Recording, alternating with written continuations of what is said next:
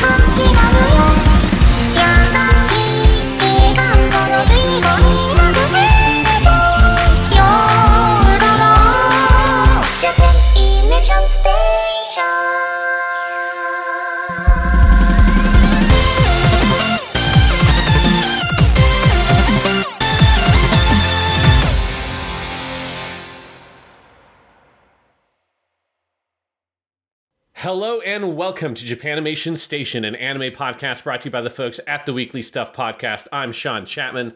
And I'm Jonathan Lack. And we are here once again to dive into the wild and wacky world of anime. This week on the show, we are wrapping up our special bonus series of episodes for Season 2.5, Ufotable no Yaiba. We are looking back at some old episodes from the Weekly Stuff Podcast, looking at us covering Kimetsu no Yaiba, also known as Demon Slayer. We've talked about Season 1, we've talked about the movie Mugen Train, and now we are going to talk about Season 2 of the show, including the Mugen Train arc, readapted from and cut together from the movie, and then of course the entertainment district arc, which is the main feature from Season 2 of the show. Yep, that is today's episode, and as you will hear Sean say early in this episode, this is the weirdest anime season we've ever seen, just in terms of its structure, and so we spent a lot of time breaking that down. We talk about the differences between the movie version of Mugen Train and the TV version. We talk about the bonus episode with Rengoku, and then of course we dive into the big Season 2, all of which I think is a good lead up to Season 3, which is beginning just in a couple of days here on April 9th. And we will be back to review that season in detail once it has aired. So Season 2.5 will live on. It'll probably live on for several years because there's more Kimetsu to come after this. But yeah, this is a nice little bonus as we are going through the history of Ufotable to hit some of their recent high points here. Yeah, and if you're, like me, going to be rewatching Season 2 in the lead up to Season 3 coming out, it's a good time to check this podcast out. If you listened to it back in the day, to re-listen to it, or if you didn't follow us and you're a Japanimation Station listener, you never heard this conversation, I think it's a good one to prep you for some new Kimetsu no Yaiba that's right around the corner. Yep, and very excited for that. So enjoy. Thank you guys for listening, and keep listening to Season 2 of Japanimation Station, Ufotable Moon Works, which is continuing on into Unlimited Blade Works and Heaven's Feel and a lot of good stuff as we're not quite close to the end of the season, but we're getting closer. We're getting closer. Whatever that means for this weird... Those episodes are long yet to be aired for us, but for you guys... it's right around the corner. So yes, continue to enjoy Season 2 of Japanimation Station. We got a lot of good stuff for you.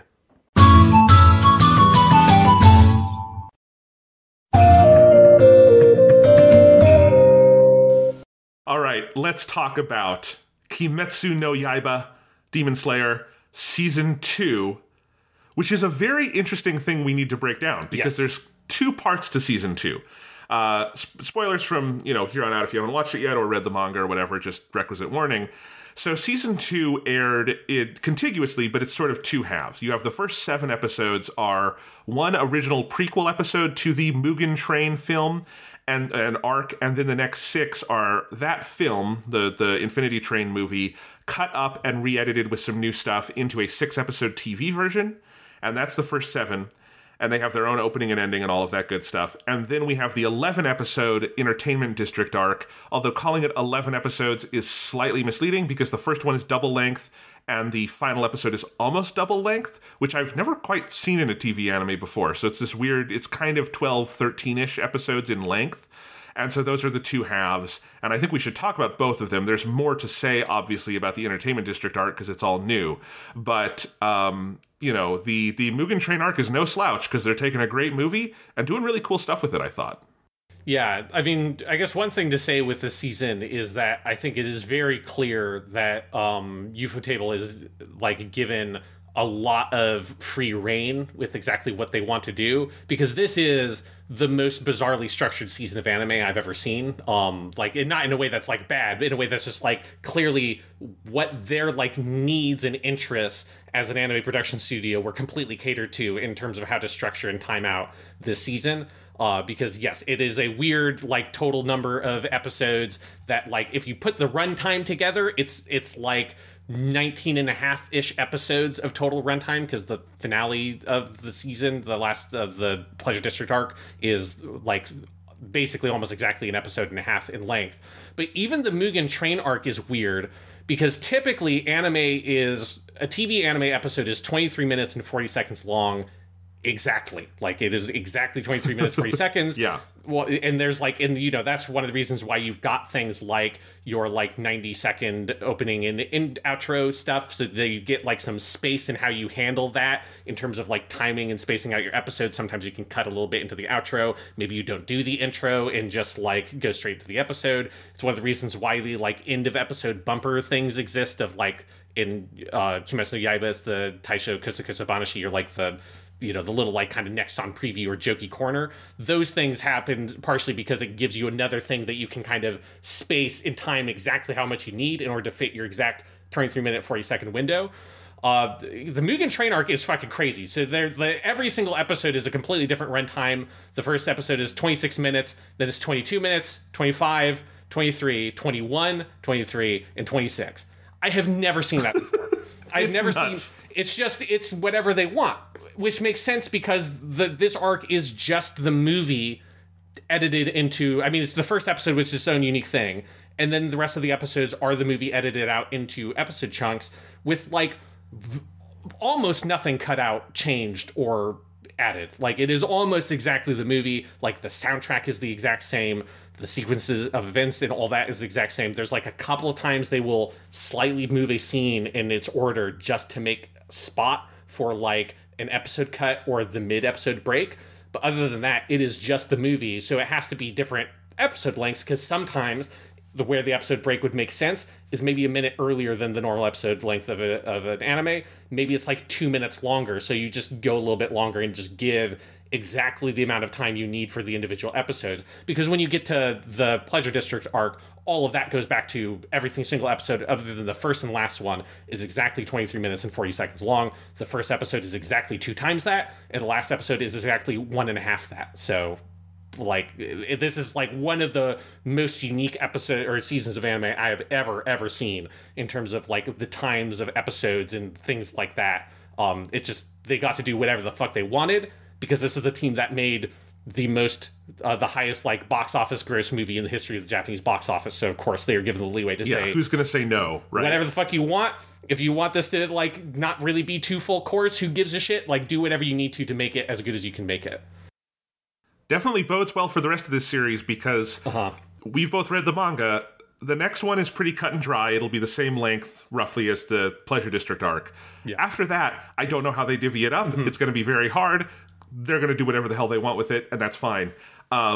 You know, and yeah, it's... I would be fascinated to have been in Japan while this was airing. I want to know what this looked like on TV. Like, did it air in, like, sometimes 35-minute slots? Yeah. Did they, like, you know, that last episode, what the fuck kind of time slot did that air in? Where were the commercials? I'm very curious about all of that. Certainly, we're watching it over here on Crunchyroll. None of that matters. We just get a great show, but it's really fascinating. And yeah, I think that it's very unique. But they use all of that great. You know, like, I think the double-length premiere was 100% the right call. Yes. I cannot imagine that being as effective in 2 separate episodes, even though you could theoretically split it very easily because it's exactly double, right? But it all being in one place matters. That finale, I can imagine the version of the finale that was edited down to 23:40. I think it would lose a lot of the heart and soul of what makes it special. So there's a lot of stuff like that. You know, I think one of the weirdest choices, but also best, is the last episode of the Mugen Train arc just does the full movie credits with Homura. Like, it cuts out the theme song and just does movie credits at the end, which seems crazy for television, but how else would you end all of that? It's so key. If you had Tanjiro going, Rengok-san, and then cut into the normal, like, end credits song, it wouldn't work.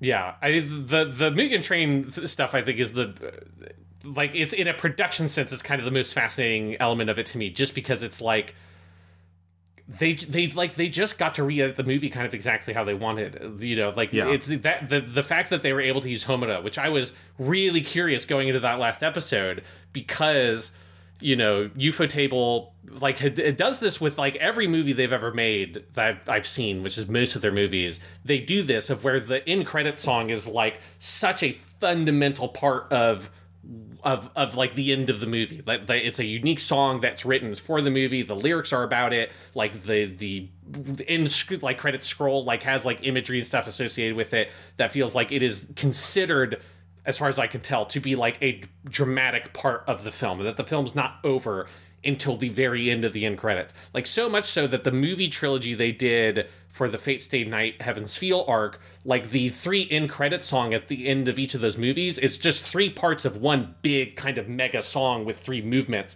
that, like, each part of the lyrics of each part of the song track exactly the main character's sort of character arc throughout the films. And if you listen to them back to back, it's basically one giant song. Like, they do this so much that I was very curious, what are they going to do? Because I just assumed there's no way you can just play home, like, the entire, like, 5-minute song Homura at the end of this episode of anime. That would be crazy. And they just do it with the exact credit sequence from the movie. And that's where I sat there as like, yeah, they just get to do whatever the fuck they want. Like, they were given everything they needed for this, because this is like an insane thing to be able to do for an episode of TV. Yeah. So, you know, I think the way they re-edited the movie was super impressive, I have to say. Like, it worked for TV better than I thought it would. I still think the movie is the preferred version of it. I think it's the better version. There are new cuts throughout. I think the count they gave was there are 70 new cuts, and a lot of those are little things you're not going to notice, or they're there for the act break or for the pre-post theme song, any of that stuff. There are some notable fun new ones, like they show you the moment before Inosuke jumps up through the roof of the train. That's not in the movie, where you see Nezuko, like, lighting him on fire. I thought that was funny. You get a couple other little moments like that. There's an extra action beat with Rengoku in one of the middle episodes. There's one, I think the conversation between Tanjiro and the demon on top of the train is elongated by a couple of lines, mainly to, like, because that is the episode that would have been the shortest, and even though it would have come in, like, under 20 minutes or something, so they filled that out a little bit. But overall, like, it's very close. It's the most impressive TV animation ever, because it's from the movie. Although, Jesus Christ, the Entertainment District arc sure gives it a run for its money.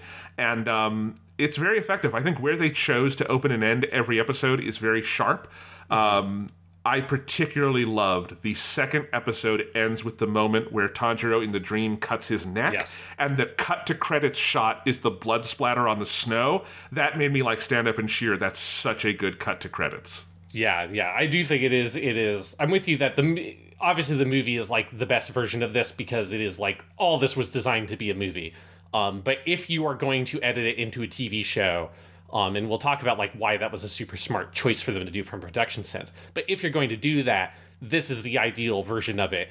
And one thing I love is that it does make it, for anyone coming to the show in the future, it just simplifies things, you know, because so many anime, like, big anime series have this problem of, like, what the fuck do you watch, and how do you watch it, and where do you watch it, and what order, you know? It's like, oh, you gotta watch these 10 episodes, and then go watch this movie, and then watch 3 episodes, and then there's this OVA they made 2 years ago, but actually it's set here in the interval between these 2 arcs. You know, like, some of these series, you just have to, it's like a fucking, you know, research project just to figure out how the fuck to watch it. And there's something convenient about this of, in whatever platform you're watching it, for people of the future, you know, obviously it would be cool if you sought out and watched the movie version, but if you're just watching all the episodes in order, you can move totally seamlessly into this and just watch it as a TV show, and it completely works, and it's just a very straightforward way to watch the entire series. And I think that's one of the things that is cool about this, is just kind of like a thing for the future, to just kind of simplify things for future audiences. definitely there's the obsessive side of my brain that likes, even if I never watch it this way again, that there are numbered episodes for the Mugen Train stuff between, the arcs. And so it's just, you literally have all the manga content in the anime 1 through 26, yes. and then the next 18 episodes, and it's all there. It's also fun to kind of see this alternate world version of what would it have looked like if they had done this as a TV show, because I think this is roughly how many episodes it would have been and how they would have divvied it up. It works very well.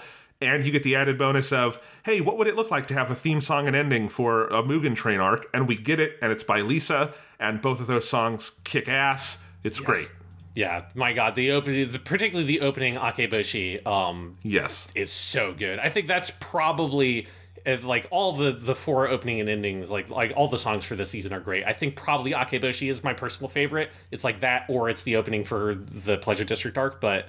I lean towards the opening for the Pleasure District arc, but I wouldn't fight it. They're both phenomenal. They're great openings. I like the opening for the Pleasure District arc more. I like listening to Akeboshi on its own slightly more, I think is where the split comes for me. And that's personally, I'm just a big Lisa fan anyways. And I love Aimee, but Aimee is always an artist that to me, her music is so clearly, for movies and stuff, is so clearly built for whatever that show or that movie is. Kajigoto Yuki must have had part song credit on some of the stuff that for those 2 songs for Aimee, because it feels like it has her influence in there, because they've worked closely on a bunch of other Yuto table stuff as well. But Akeboshi is I just listen to that song whenever. I was listening to it literally 5 minutes before we started recording the podcast just to psych myself up for it. And I was listening to the Aimee song. I was listening to her version on the First Take YouTube channel, where they replace the backup vocals with horns, and it's perfect. And that's actually my favorite version of that song.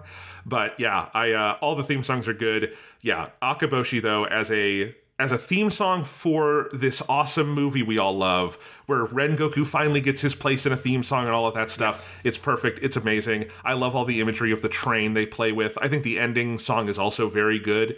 The end credits song in season 1 was I thought it was fine, but it wasn't my favorite part of it. I think both of the end credits songs here are better, and I really like the Lisa end credits song for the Mugen Train arc. We only hear it a couple of times because the first episode and the last episode don't have them. But yeah, it's super cool. Yeah, this time for both of them, they're they're songs, whereas the Fiction Junction Lisa song was more, that was a mood piece for the first season, more than it was a song to exist on its own sake. Yeah, I think that's true. We also get all of the next episode preview stuff, which I am firmly now in the camp. Kimetsu has the best next episode previews I've ever seen, because they just, especially this season, they started completely ignoring the next episode preview function of it and just do little skits and tone pieces and stuff. And they are riotously funny. And of course, here they were able to do a bunch with Rengoku, and they're so fun. Yeah, the Rengoku ones are fun. They have... There are 2 of them in this season, one in Mugen Train and then one in the Pleasure District arc, that are maybe the 2 funniest versions of this I've ever seen in an anime. The Mugen Train arc one is the one where fucking Nezuko, in Tanjiro has a weird dream where Nezuko is turned into a giant ripped version of her with a big fat butt chin, and it is the weirdest, most surreal but fucking hilarious thing. And he wakes up and is oh my God, it was all a dream. Oh my God. That I lost my shit completely when I saw that. It's so funny. Yeah, they're so good. And we haven't even talked about the fully original 26-minute episode they also gave us here, just as a bonus, that is a Rengoku solo episode, and it's phenomenal. It's so good. Yeah, it's just very nice to get more Rengoku, because he's obviously... He shines very bright, but he's not really in the series that much in the broad scope of things. So it's good to get a little bit more with him. And in particular, that episode has that scene where he sheathed his sword near the end, and it intercuts with him and then his father from 20 or 30 years ago defeating a demon protecting the same woman, which is it's just an incredible sequence of animation and direction. But it also, I think, it's an interesting scene to watch, both from the perspective of someone who's already seen the movie and knows the full story, and also having read the manga and knowing, the sort of the epilogue stuff, the Mugen Train arc that will be in the first episode of the Pleasure District arc for the anime. And so you know what his relationship with his father has actually become, like in detail, and watching it in that context, but also thinking about if you're someone who'd never seen any of this and you're just coming into it, you'd see that scene in a totally different light, right? When you know that his relationship with his father has like totally deteriorated and his father has become an alcoholic and has just kind of abandoned his responsibilities as a demon slayer, that sequence is so tragic. Whereas if you were seeing it for the first time, it would set you up to see Rengoku's admiration of his father without yet knowing that there's this whole other current to their relationship. I thought that is like really masterfully done scene that is very satisfying, whichever angle you come at it from. Absolutely. I think that's the best like emotional center of that episode. I also have to give a shout out though. It is pure, just 100% fan service, but the amount of prequelization that episode gives to the moment in the movie where we meet Rengoku and he's going, "Umai, yes, umai, umai," which I have seen that movie, I think 5 times, and then also the TV version, and I laugh every time because the way he says "umai" is so funny. And that episode is, the spine of that episode is basically prequelizing how he gets the bento boxes. Yeah. It's just pure fucking fan service. If any other show did that, I would roll my eyes at it. I loved it. Give me more. The whole anime of him getting bento boxes, it's so funny to me. Yeah, it's really good. And it does, like, it legitimately, like, it changes your frame of reference for that scene from the movie, which is interesting. Like, yeah. It's one of those things that I really appreciate that they put this in here, just because if you're someone who's already watched the movie, it helps, I think, you enter the movie with a slightly different mind frame that lets you watch it in a slightly different way, which is cool. Yeah, and just having Rengoku kind of have this history there, the food he's eating, like he worked to save those people and they appreciated him and all of that, and you see how utterly devoted he is to his fundamental task, which is not killing demons, it's protecting people. Like that, I think, is the thing that defines him as a character.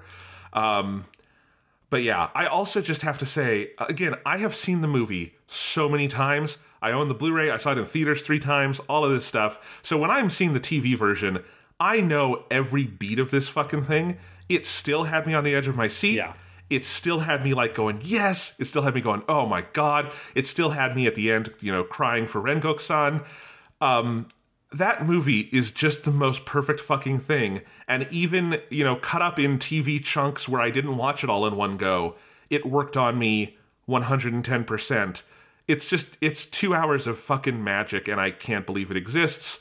True for the Pleasure District arc as well. This show is magic. Oh my God. Yeah, no, I'm totally with you. I haven't seen the Mugen Train movie as much as you, but this would be, I think, in total the 4th time I've watched this like story arc, because I think I've watched the movie about 3 times, only once in the theater.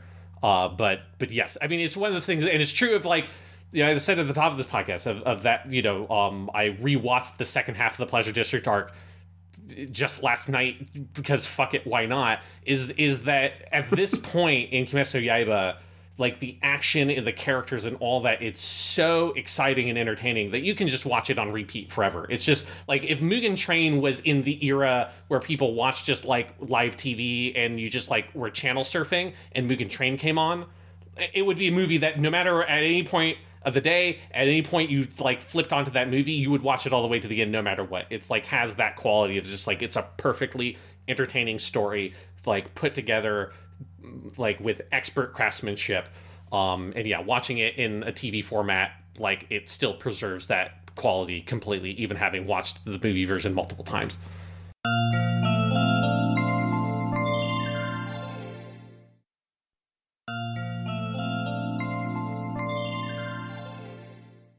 All phenomenal stuff, it's great. But Sean, would you like to tell us why they made this decision to devote the first 7 episodes to 6 recycled episodes from the movie so that we would have this back half of the season that is this new arc that they maybe got a little more time for?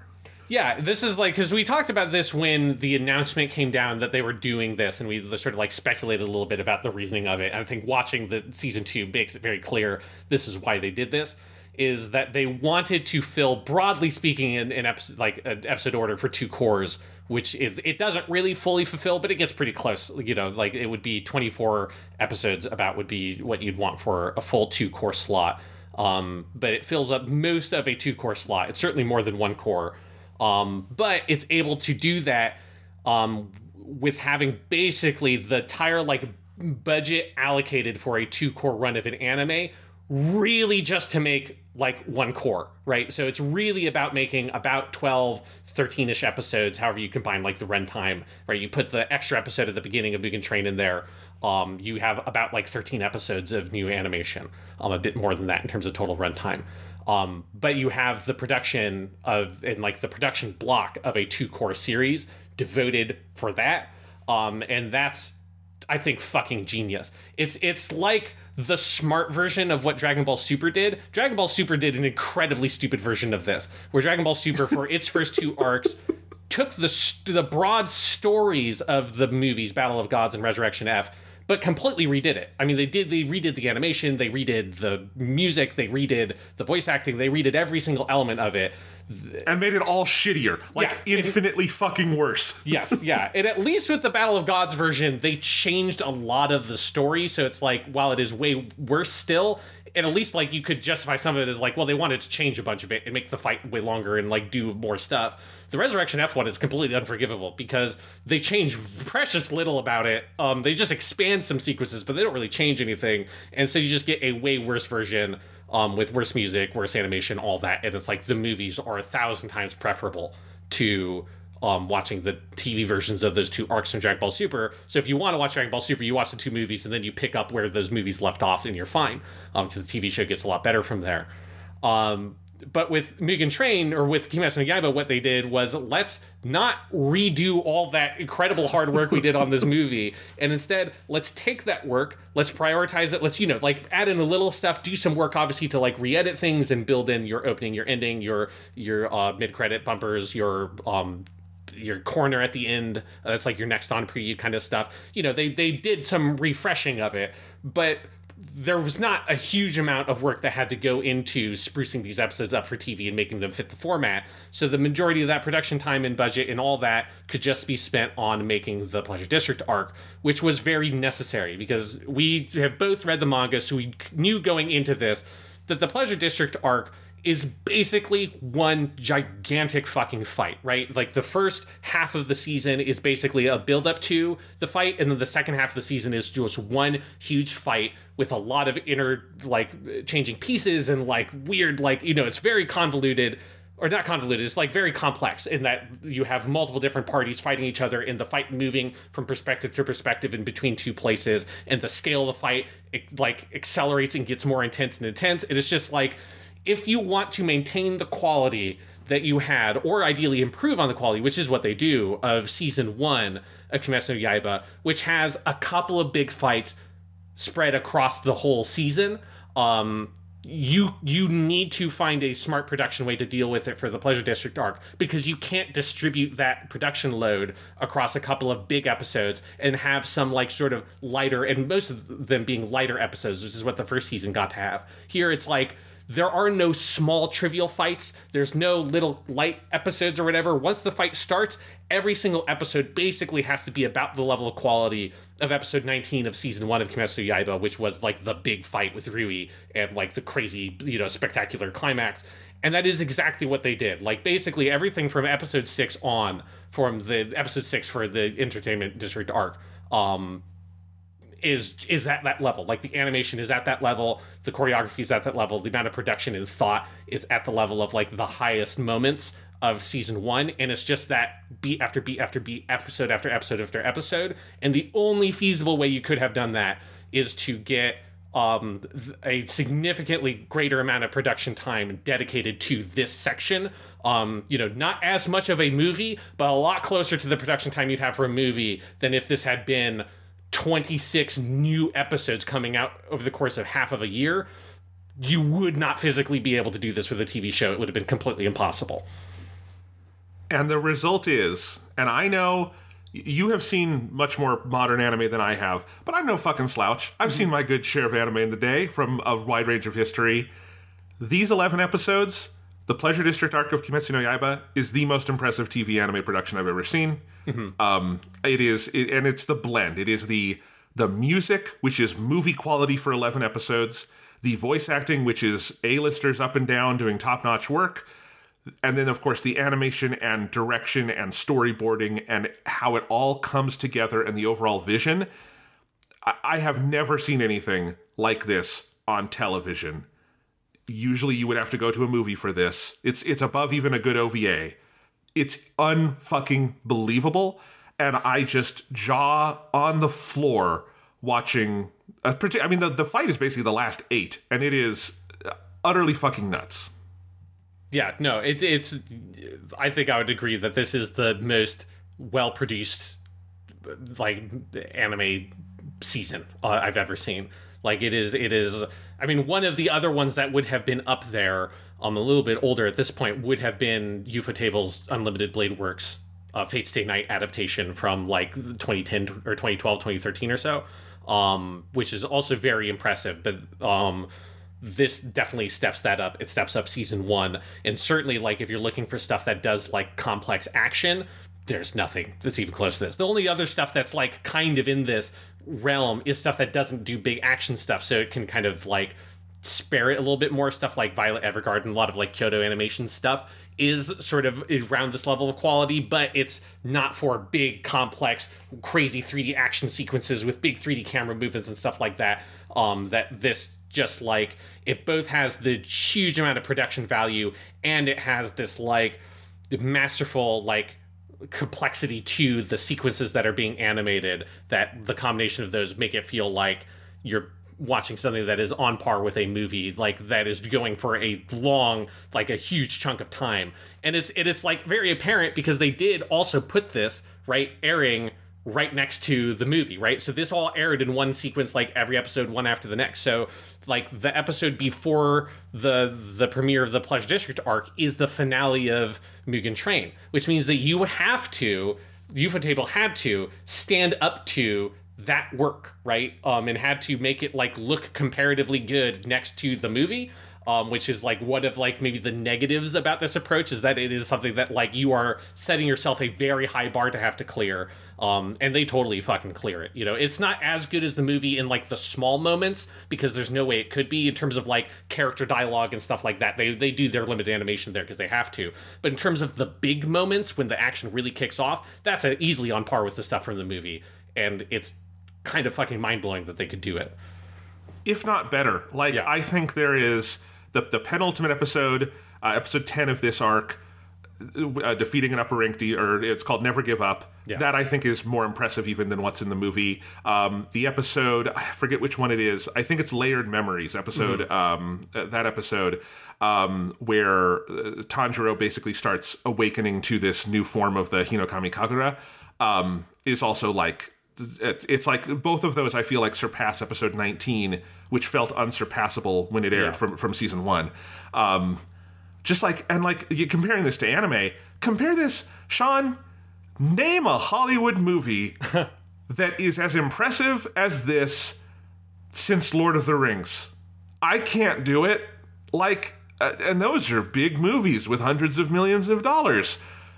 Nope, I'm sorry. Like, Dune looked really cool. It was very nice. No, has absolutely nothing on the Pleasure District arc of Demon Slayer, you know? Yeah. I mean, like, and part of it is, you know, we have to talk about this element as well, because we've both read the manga, is that this is the point in the manga where it starts getting incredibly good. Like, this is where Gotoge Sensei, the mangaka for Kimetsu Yaiba, like, really kicks their game up. And so this arc is just an incredible page turner in the manga. Like, every single page is just like, what the fuck's gonna happen next? And, like, once that fight starts, there's so much creative choreography and ideas, and the way that you're kind of moving between these two parallel battles once the fight really kicks off, kind of mostly from Tanjiro's perspective, and the way that interplays. And it's just like, there's a lot of very complex interconnected sequences in the way that all the action is choreographed. There's a lot of good action previously in the manga, but there was nothing at, like, the level of, like, what the Pleasure District arc does is incredible, hugely impressive. And so Ufotable already made the action in the sort of earlier pieces of Kimetsu no Yaiba really fucking good, way better than it really could have been executed in the manga, particularly the final fight of Mugen Train, which is kind of half not there in the manga. that's almost an invention for the movie about half that fight. But then being able to bring all of that expertise to this stuff from the manga, where the manga is like meeting Ufotable basically all the way in terms of the level of quality it's outputting, like that's part of, I think, what makes this whole thing so impressive. And what makes it rival or like exceed other projects that are way more like budget and way more high profile, like Hollywood movies and like Disney animated stuff or anything like that, is that it is both the source material at this point is truly really exceptional, and Ufotable is the best in the business at doing this kind of stuff. And now they're adapting like material that is fucking amazing and was like rivals like some of the best action shonen stuff in any other series at this point in Kimetsu no Yaiba the manga. So the combination of those two things is the thing that gives the Pleasure District arc in the anime this just truly virtuosic quality to it in terms of the fighting in particular that just completely outpaces anything else I've ever seen in a TV anime. Yeah, 100% I agree with all of that. I was tweeting out some thoughts basically in that vein last night, because it's not that the manga is bad or anything before this point. It's brilliant in a lot of ways, but I think the clear point where Gotoge is still figuring their sort of craft out in the early run of the manga is the action stuff. Yeah. And I think mostly Ufotable is expanding upon and improving what's in the manga. And I remember distinctly getting past, like, reading the Mugen Train arc and feeling like, oh, the movie really did this better, because it's good on the page, but it's a phenomenal all-time great movie in the theater, you know? And then the Pleasure District arc is when it starts to go, oh, I guess I just have to read 20 chapters of this today, yes, because I can't possibly put it down. It's so good and brilliant, and now it's starting to produce images and ideas where even after seeing the movie, I'm wondering how Ufotable is going to pull it off, because it's such a big task that Gotoge is setting them in the manga. And you do see them pull it off, and it is this level of virtuosity that I feel like I can count on one or two hands the number of times I've been watching a movie or TV show and felt as invigorated, edge of my seat, fist pumping, yelling at the TV as I was watching these episodes of the new season. It's just a kind of utterly unique experience that comes along once in a generation of, oh my God, I can't believe what I'm seeing. That penultimate episode called Never Give Up, where they make the final push against the demons, I must have sounded like I was recording a YouTube reaction video, because I was like yelling at the TV, like, oh, fuck, oh my God, Jesus Christ, like just every 5 seconds, because like, how can you not verbalize based on what it is sending you? It's like I texted you. I very rarely text you while I'm watching stuff. And I was like, Sean, I can't believe this is real. Like, it was almost like I had to like reach out to you and be like, is this just some weird hallucination I'm having, Sean? Did I take drugs and I don't know it? Like, tell me this is real. And it's real, all right. Yeah, no, it is that thing of where even having read the manga, you completely forget that you know totally everything that's going to happen in the fight already. Like, it's so... And again, I imagine that would happen if I reread that section of the manga also, just because it's like, again, the construction of it is so delicate and so good at building expectations and pulling the rug out from under you at the perfect moment, and the way that the fight escalates. I mean, it's so crazy. It's like I was going to say, it's the biggest, most ridiculous thing ever, but then, of course, like, Kimetsu no Yaiba will continue to escalate this, and I have no idea what the fuck they're going to do. Any of the stuff at the end of this series is just, like, crazy.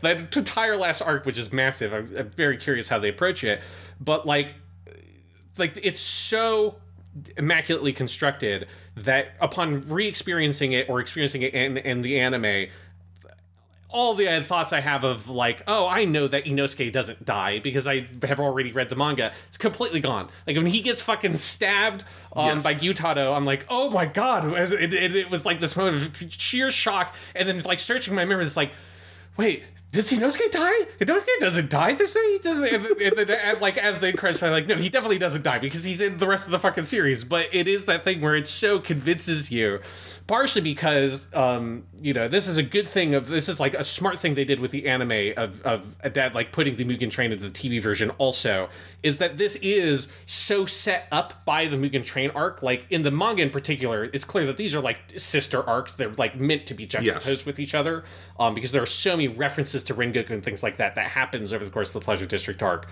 So putting the TV version doing the same thing is very smart, because you are so set up to understand that death is totally on the table at this point, because we have had a massive, surprising character death where Rengoku never felt like a character that was going to die. That's one of the shocking things about it, is that he feels like a character that's going to be Tanjiro's next big mentor, that is like the very standard shonen anime thing of you start with your one mentor, your Urokodaki-san, and then eventually about halfway through or whatever, a third of the way through the series, the protagonist meets a second mentor that takes them that extra step forward, right? Your Jiraiya in Naruto, like Goku has like 1,000 of these. He's more than just 2, but you start with... Well, but in original, like the manga, it would be Master Roshi and then Kaiosama. Like those are the 2, and obviously now he's had 7 more in the various spin-offs and things, but that's definitely the original run, yeah. Yeah, and it's a very standard kind of thing of having the sort of starting mentor and then the like sort of second big mentor that takes them that step forward. And that's what Rengoku's set up to be. He's like, I'm going to make you my Tsuguko. You're going to be, I'm going to teach you like about like the flame breathing or whatever and all that kind of stuff. And then that rug is pulled out from under you. And so you're set up to feel anything can happen. And obviously, you know that Tanjiro is not going to get killed because he's the main character that's more of the series. But everyone other than Tanjiro and probably Nezuko, completely on the table, anyone could die.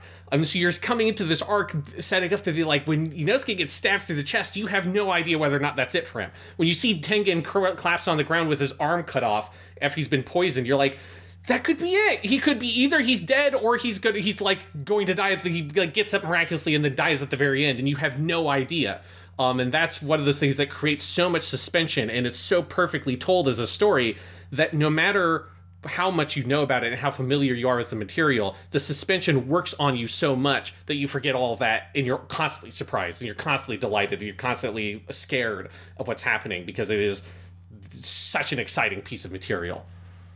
It's like a really, really great production of Hamlet or Romeo and Juliet, where maybe you find yourself going, this time Romeo and Juliet are going to get together, those crazy kids, and they're not going to die. And then it feels even worse when it actually happens, any of those like stories that tell a tragedy really well. Ultimately, the Pleasure District arc is not a tragedy because they win, but they are sister arcs, because it's this phenomenal juxtaposition of, you find out how high the hill to climb to beat an upper rank demon is in that Mugen Train arc.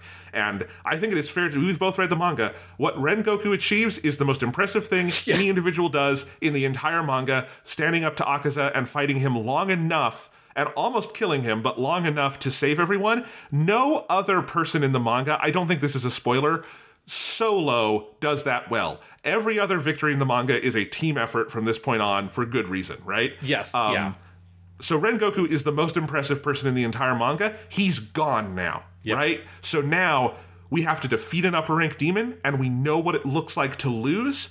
And so and this is the thing that I think separates Kimetsu from any other shonen manga, is the victories feel well earned in a way I've never seen before. They, every single time, and it continues for the rest of the manga, every hill starts out seeming completely fucking impossible, and if they do manage to climb it, it's by such the skin of their teeth that it feels like you've run a marathon just reading the manga or now watching the episodes. And this season really captures that feeling, in that when they pull it off, because what they pull off in the Pleasure District arc is something that in the lore of the series has not happened in over a century and all this stuff. This is what starts to turn the tide, as the master says at the end of the season. And you really get the feeling of like them doing something fucking possible. And that is, the manga gives you that feeling, and the anime gives it to you in an anime, way. And it is such a cool fucking thing. Yeah, it's the thing of where, I don't want to like repeat myself from the first Kimetsu Yaiba podcast, but it bears like reiterating, I think, what is like one of the main things that makes Kimetsu Yaiba so great.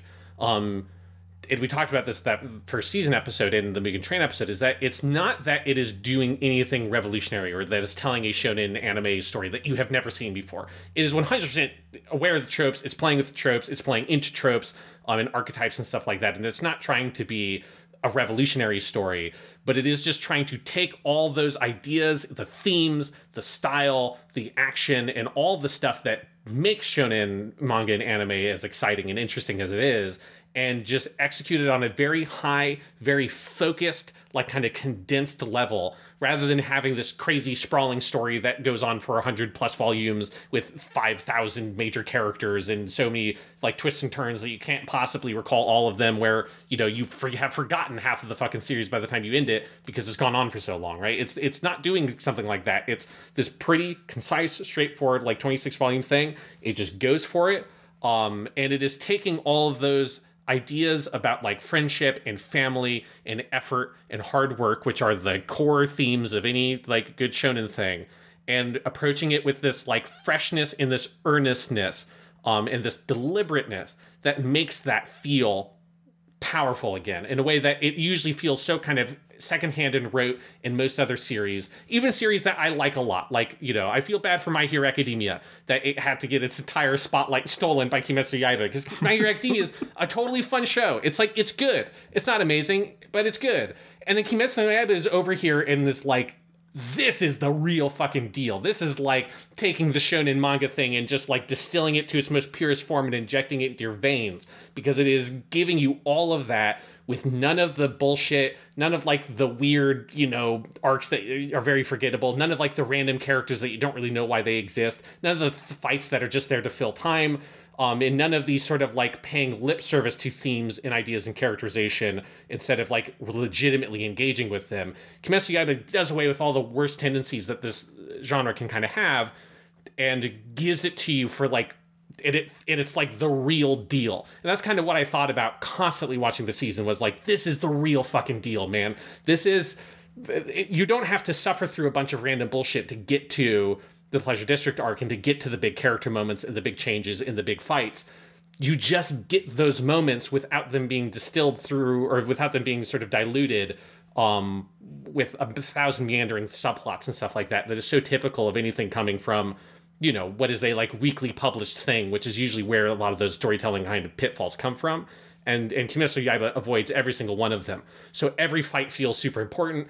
Every moment in every fight feels incredibly valuable. And that's one of the things that makes the action so engaging, is that all of it is important and all of it matters. And it's all heading towards a clear overall goal that isn't fucking 50 years down the line. It's, you know, it's like in the anime, like 3 to 4 years probably, then they'll probably be done with Kimetsu Yaiba. And it's like exciting to know that you don't have to wait for anything of like the real shit to start. You're in it, and it's like you're heading towards a real climax.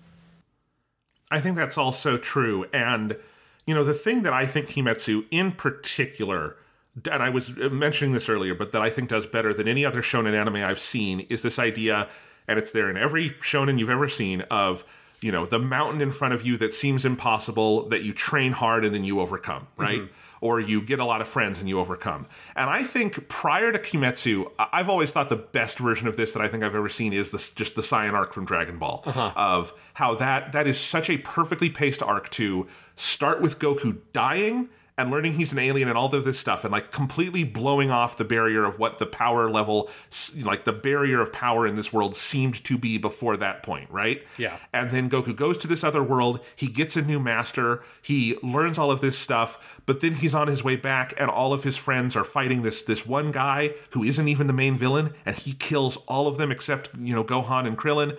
And then Goku arrives, and even then, he's not good enough to beat Vegeta, and it takes this team effort, and they barely do it, and Vegeta flies off at the end, and, like, really making you feel the struggle up that mountain. Kimetsu does that in every arc. Like, yes. It does it that good, and I can say it right now, it does it better and better and better to the end of the manga, because we've both read it. There is stuff that's going to make the Pleasure District arc look fucking quaint, which, if you've just watched the anime, you're probably going, what the fuck do you mean, look quaint? You'll see. Ufotable are very talented at what they do, and I'm sure it will work out. But like, and I think it's, you know, part of it is just the extremity that Gotoge, you know, pushes things, where like, you know, Tanjiro does the final blow in this arc with a fucking spear through his jaw, his eyes bleeding. You know, he's got help from Tengen, who's missing an arm, and his head is just covered in blood. He's missing an eye, all of this stuff. But I think the other side of it is that, and this is where I think Ufotable enhances it beyond what the manga even can do, is what you're looking at feels impossible. Yes. Every time Tanjiro or one of the others, Zenitsu, Inosuke, every time one of them blows through a barrier, or on the other hand, every time one of the demons introduces something that you previously thought was impossible, Ufotable always animates it in a way that feels like a violation of anime codes in the right way. Yes. And this is where their integration of 3D is so important, and I think in the Pleasure District arc, more impressive than anywhere else that they've done it, is like, the two demons in this season, Gyutaro and Daki, both of their like special moves are 3D elements. It's the big obi that she has that is sending, lines everywhere. And for Gyutaro, it's his like spears and his blood art that go around everywhere. Or his sickles, I should say. They're sickles. And so when they are doing those things, they are breaking the conventional rules of anime space. We talked about this a lot in the season 1 episode of how there's sort of and this is something I take from like animation theory, but like there's your sort of conventional 2D anime space that is on a plane and is not about, movement into depth, but between layers and left to right and that sort of stuff. And Kimetsu knows those rules and plays by them well until the moment comes to just break the lid off something. And then it is that obi is moving around you in a way it doesn't feel like it should be able to. It's breaking the rules of this world. And when Tanjiro masters this part of the Hinokami Kagura, he is suddenly moving in a way that feels like he is breaking the rules of the world. That's what episode 19 does so fucking well. And even adds stuff over the manga, like him pushing Rui back over and over again, like breaking the rules of the world. And so when those big things happens, part of what feels so invigorating and part of what gives me that quality of like, Sean, is this real? What I'm watching right now is it doesn't feel like it should be. And I think Ufotable is really deeply aware of the differences of 2D and 3D animation and how they have different rules. And so when you put them together, you can't just do it haphazardly. That creates those moments like the Dragon Ball Battle of Gods movie is great, but there's a couple of moments where there's random CGI insertions that you feel like that's off, that doesn't look right, because it's like kind of breaking the rules of space, but in a haphazard way. You never get that in Kimetsu. It's always, this is for a particular impact, and you feel that impact really deeply. And that's where they are the industry leaders right now. Yeah, because it is the thing that you can see that influence, like, it is spread to, like, so many other studios and so many other projects that do stuff like this. I think, like, probably my other favorite one that is a non-Ufotable project is the Gundam Hathaway movie that does a lot of this kind of stuff in just incredible fashion for a mecha kind of genre thing. But the Dragon Ball Super Broly movie, like, you can see the difference between Battle of Gods and then Broly. When they go 3D in Broly, it's for a fucking reason, and you feel it, right? Yeah, because everything you're saying about that with Demon Slayer is also very much, they cut their teeth on that with their Fate franchise stuff. That also has, like, a certain kind of character called a servant that is, like, basically a mythological figure summoned into the modern world, that when they start doing shit, it's like, oh, this is on a different scale. Like, they exist on, like, a different plane. This is some supernatural bullshit. And yes, and then those moments, the cinematic nature of what you are watching, like, fundamentally changes, and that contrast feels integrated thematically and narratively into the rest of the piece, rather than it being a, like, convenience for production, which is what it oftentimes feels like in other stuff that historically has integrated 3D CG into 2D animation poorly, is it feels like, oh, this happened because you just couldn't do it otherwise, but not because you had, like, a good idea for how to do it. Whereas Ufotable, it always feels like, oh, you really thought carefully about how this transition would happen, why the transition is happening, what it means, and what it says about everything around it. And for this season in particular, I think the one that I love the most, and I think it's where Ufotable just gets to have the most fun, is the Obi for Daki. Like, they just go completely to town on that shit, and it is yes, the most wonderful stuff. Because if there's one thing about Mugen Train that I think could be improved, like, I think the only thing that looks a little bit awkward to me is sometimes, like, the gooey, fleshy stuff in some of the CG shots looks a little bit weird because it's very flat, depending on the lighting of the scene. And that's something that the Obi looks so good because it has, like, a real texture to it. And it's oftentimes hard to tell in certain cuts whether it's a CG element or a 2D element, or, like, a combination of both, because it's just, like, a production sense. it's hard to even know what exactly they're doing, because it often is moving in a way that feels like it is breaking the laws of 2D animation, but it looks like such a 2D element with like a 2D texture on it or whatever, that it blends so naturally in with everything else that I think the Obi is probably like the thing to me from a animation point of view that is the most impressive thing about the season, because I just never really know what they're doing to make it work. And I feel like it's probably different solutions for different kinds of shots and scenes. And it always looks so cool, and it just does. It's such a necessary element for so much of the action, and it's always one of the coolest things in any given action sequence. It really is like the Ufotable like element, right? Yeah. Because it is this thing that is in a lot of shots just as a stat, like before Daki goes to town, right? Yeah. Like she has it as part of her dress, and it's just a normal drawn, hand-drawn 2D element, right? And then when it comes alive, I'm pretty sure what they probably did is took like an actual, drawing of the texture for the Obi, scan that in, and then apply it to the 3D plane that they've created, But what that does is it takes that hand-drawn animation element and completely frees it from the boundaries of space, and now it is moving with 3D animation. But it can go between those very easily because the Obi is a really simple thing at its core. It's just a belt that you've drawn a nice pattern on, right? You've seen that in a million anime. You've seen it in a million live-action movies. It's a very simple thing to do, but then it comes alive in a way nothing should be able to come alive, and it's striking, and it's unnerving, and it's crazy and cool, and they build so many sequences around it. I mean, the scene where Inosuke makes his, hero run down the building while Tanjiro and Zenitsu are holding off the Obi, and Zenitsu is just going for her. Unbelievable, and it's only surpassed by Zenitsu then doing his lightning move to cut it at the end of the season. Like, oh my god, it's so fucking cool. Yeah, it's just throughout everything, the action, the animation, all of it is... It's that thing where you constantly, as you said, it's like, I just don't understand how they did it. I just don't understand, like, how did you, like, on a production level, this must be just, like, one of the most impressive TV anime ever. Like, I would love to just get a documentary on this, like, just behind the scenes, like, interviews with some of the animators that worked on some of these cuts, because stuff is just, like, it's pretty fucking mind-blowing. It really is. And you've talked before about one of the ways Ufotable is different is how closely the 3D team and the 2D team work together. And it feels like that. It feels like this could only happen if a 2D animator could turn to a 3D animator and talk about this, right? Yeah. Like just in the room, or however they had to do it remotely. I'm sure they maintained some of that same sense of space. And just be like, how are we going to do this Obi together? Because it's not one team doing that. It is a clear collaboration. And that's true of all the big elements here throughout the season. And it is so virtuosic.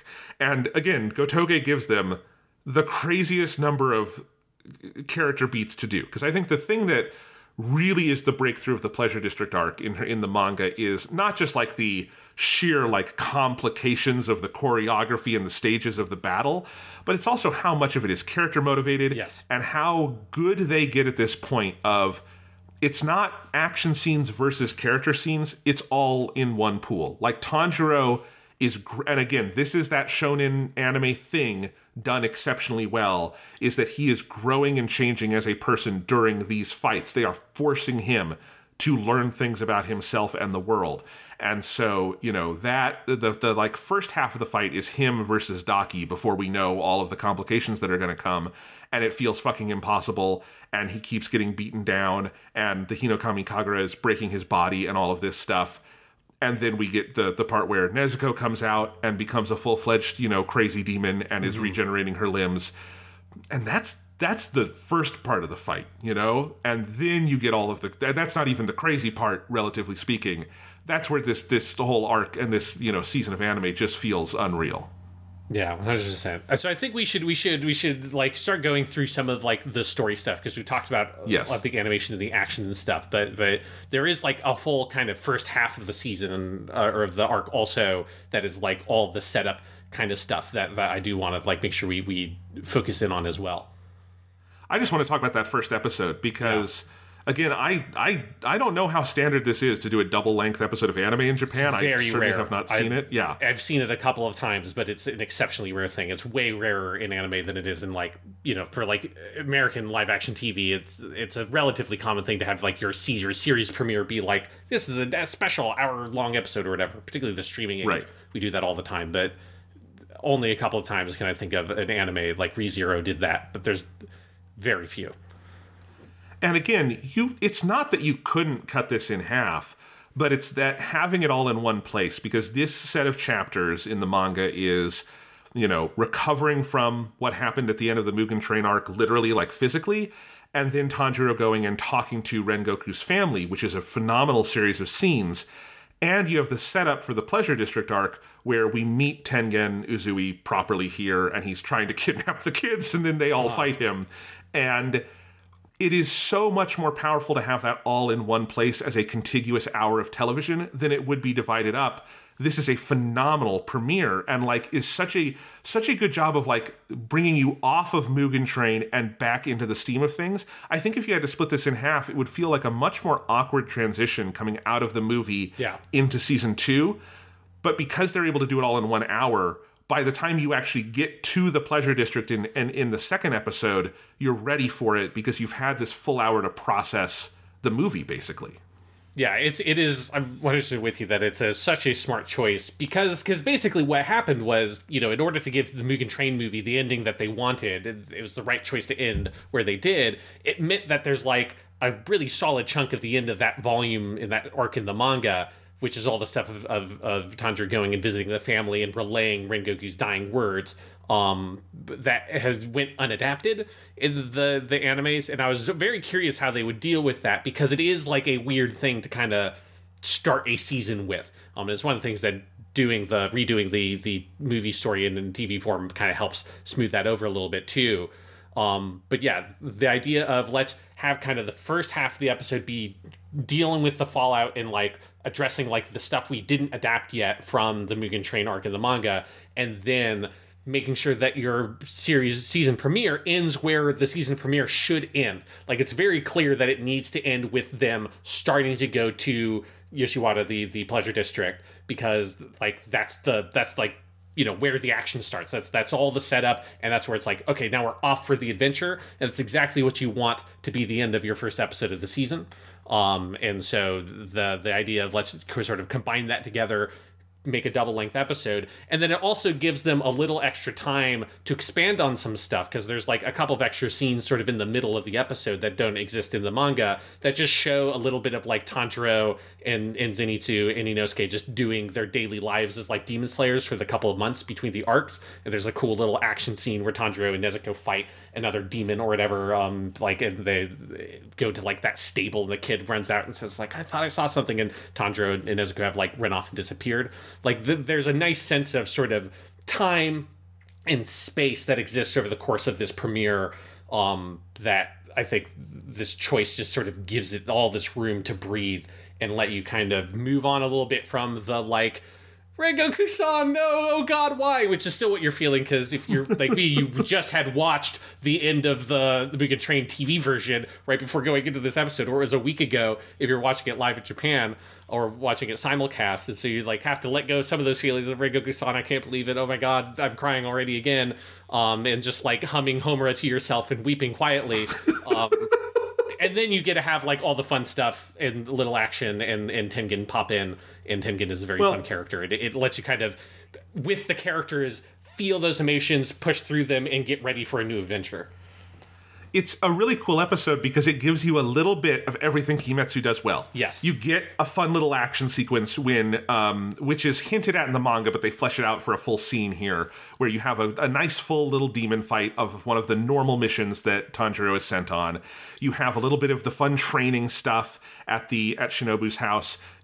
What is her name? Is that right? Yeah, Shinobu? yeah, it's the Butterfly Mansion at Shinobu. Butterfly Mansion, yeah. So you have a little bit of that. You have just fun interactions with your sort of, you know, three main leads, and they're very funny. You have a lot of very heartfelt, you know, just heart-piercing stuff with Rengoku's family, which is really kind of brutally sad and also sort of hopeful because you see how good Tanjiro is. He gets to make that friendship with Rengoku's brother, which is something I really love in the manga, and was really happy to see here. Like, there were a couple of lines in that scene I was so excited to see Hanai Natsuki voice, and he does a great job with it, obviously. My favorite being when he says, if anyone tells you no, I'll headbutt them for you. Yes. And then he says, you don't have to, Mr. Tanjiro. And it's so funny. Please don't do that. That doesn't sound like a good idea. Yeah, I was so happy to see that scene done. And then at the end of it, you meet a super cool Hashira, the flashiest of all the Hashira. Yes.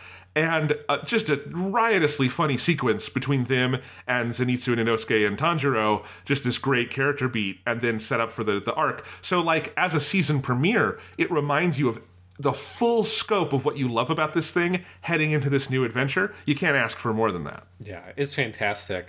One sequence I want to zoom in on a little bit, because I think there's a little bit of, like, interesting language stuff that I was curious to see if the, like, English translation would try to address it at all, and I don't know how you would, and they don't really, is that there is a little bit of, like, an unresolved piece that, if you're only doing the English language version, probably doesn't fully make sense from the end of season 1, which is all the stuff around the Hinokokyu, or, like, the sun breathing technique. Because if you remember at the end of season 1, Tanjiro has a little scene with Shinobu where he asks her about the Hinokami Kagura and asks her if there's such a thing as fire breathing, which is Hi no Kokyu in Japanese. And she says, no, there isn't. There's Hono no Kokyu, which they translate as flame breathing. And for whatever reason, they're very particular that it's called that, which is weird because in Japanese, you would normally just call it Hi no Kokyu. Like, that would be the standard way you'd think of it. And it's kind of weird to go the extra step to pick this kind of synonym word for it. Because if you have like a fire breathing dragon, you'd use the term Hinokokyu to refer to like that kind of thing. And so you have this weird mystery of why is this like particular avoidance of using this more common term, and they pick this weird term for what flame breathing is that Rengoku uses. And the scene with Rengoku's father, Mr. Rengoku, because they're both named Rengoku, reveals what that is, and it's sort of like a quiet pun that also ties into the Hinokami Kagura stuff, which is what Tanjiro assumed was like Hinokokyu, he being the character for fire, is actually Hinokokyu, he being a character for sun, and so it's what they call the sun breathing technique, and that's why they don't refer to it, because sun breathing is, as we find out in this season, it's the first breathing technique, and that all the other breathing techniques are spin-offs or offshoots of the sun breathing. And so, of course, you wouldn't want to call it a spin-off of Hinokokyu, also Hinokokyu. So they picked a slightly more esoteric term for it.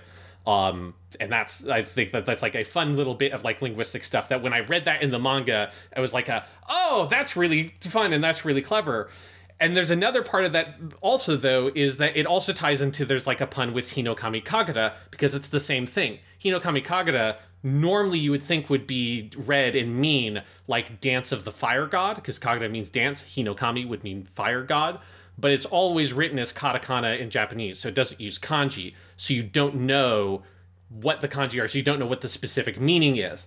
And I suspect the reason why it's written in katakana both is that it's slightly easier to read because you'd have the kanji of God would appear twice because it's at the beginning of Kagura, at the end of Kami. So it'd be a little bit awkward looking, but also it allows this ambiguity of, you think it would mean Dance of the Fire God because that's a much more common expression, because he, as a reading for the character for Sun, is a little bit weird and a little bit kind of like archaic. But it actually means Dance of the Sun God, Hi no Kami Kagura. And so all the symbology of the series of it always goes back to the sun, right? The way that you can kill demons is with the sun. Even the swords they have, the Nichirinto, are swords that are made by absorbing sunlight on this special ore. And then symbolically, Tanjiro's sort of soul core is the sun in his sort of interior world. All of that, like, symbology of using the sun all wraps in together linguistically here in Japanese in a way that's just like non-translatable, but I think is very interesting. Yeah, totally. And I will say the Viz translation of the manga, which is how I read the manga in English through the Viz translation, it gets a little more of that across. The subtitles in season 2 that are on Crunchyroll are weird. Yeah. They basically took every proper noun for this season, put them in a hat, drew half of them out and translated those, and the rest of them they left untranslated. So there's a lot of stuff that if you had no idea, I imagine would be very confusing. They get that scene you're talking about across decently, but they still do stuff like Hinokami is Hinokami no matter what, and then they say sun breathing, and that's sun breathing. It's, there's stuff like that they just don't even attempt, and it's very weird. Yeah, there's and it's always been this case where there's like an inconsistency with the anime subtitles on like what proper nouns do and don't get translated. Feels like very, as I say, I think it's just like feels inconsistent. Like this is a bit of a nitpick, but it's something that personally I would have translated because I think it's significant. I've never liked that they leave Hashira as Hashira, or they don't do anything with it, because Hashira means pillar. And so it's like the idea of like the Hashira, it's not a ranking technically, really, because you have like whatever their 12 ranks are, which comes up for like one of the only times in the whole series in this season. It's a thing that like is one of those like ephemeral things that sort of like felt like it was going to be important, and they're like, Naruto did the exact same thing. It's like, oh, we have all these rankings, and eventually we'll rise up through the rankings. It's like, no, you don't. Like, it's because at a certain point the story is too important, and you don't need to do all that fiddly shit. It would be annoying if you had a bunch of story arcs about like, and then we did the test, and then went one rank up. But Hashira just means you are the pillar of this part of the Demon Slayer core. So you're the fire pillar, you're the sound pillar, you're the bug pillar, whatever that Shinobu is, the water pillar. Like, so they're the pillars that support the structure of the Demon Slayer core. And that's always the thing that like I kind of wish was translated, just because I think because it's something that means something. It's not just a proper noun. There's a bunch of those though. Like, I mean, my favorite one in this whole show is that Mugen Train is always Mugen Train for some fucking reason. Even it should be like, they even do the stupid thing where throughout the arc, and this was in the movie and it's in the show too, every time you see the front of the train with the kanji for Mugen, they put up the word Mugen, and it's like, tell them what that means, you idiots. Like, it's infinity, and it's important because that word comes up a lot in the series, and I know that because Muzan Kibutsushi's castle is Mugenjo, the infinity castle, which they translate this season as Infinity Castle, and I'm pulling my hair out, and I'm like, why do you translate Mugen sometimes and not other times? It's very confusing. Is it because you didn't want to have two arcs called Infinity something, so one will be Mugen and one will be Infinity, and you hope Americans won't notice? I don't get it. Yeah. More consistency would just be appreciated, I think. My favorite one this season, though, is in the premiere. Yes. There's a moment where Tanjiro... Yeah, where he looks at Tengen taking the girls, and he calls him a pervert. He says hentai, and they just left it as hentai. Yeah. Which, if you don't know any Japanese, I assume your only association of the word hentai is the weird porn category. Which isn't even like, because in Japanese you wouldn't refer to erotic animation, erotic manga as hentai. Is like, that's not technically, you just call it basically translate erotic manga into Japanese. Yeah, like that was the most head scratching subtitle I've seen in anything for a very long time. I have no idea why. Like, why would you leave hentai untranslated? It is utterly bizarre. Like, I just can't see any reason for it whatsoever. It's not like there was a pun being made using the word hentai. It was a totally standard usage of the word in Japanese to refer to someone who is like perverse.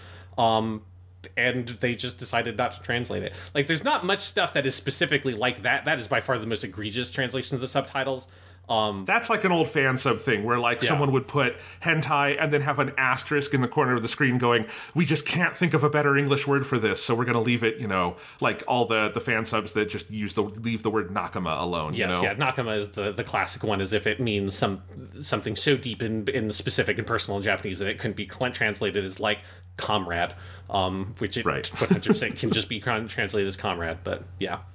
In fact, it's an important word to translate because it means very different things depending on the situation. Exactly. Like in One Piece, sometimes Luffy means friend, sometimes he means his crew member who works for him on the ship. Yes. You really do want to distinguish those, and One Piece in the manga and subtitles does a good job with that.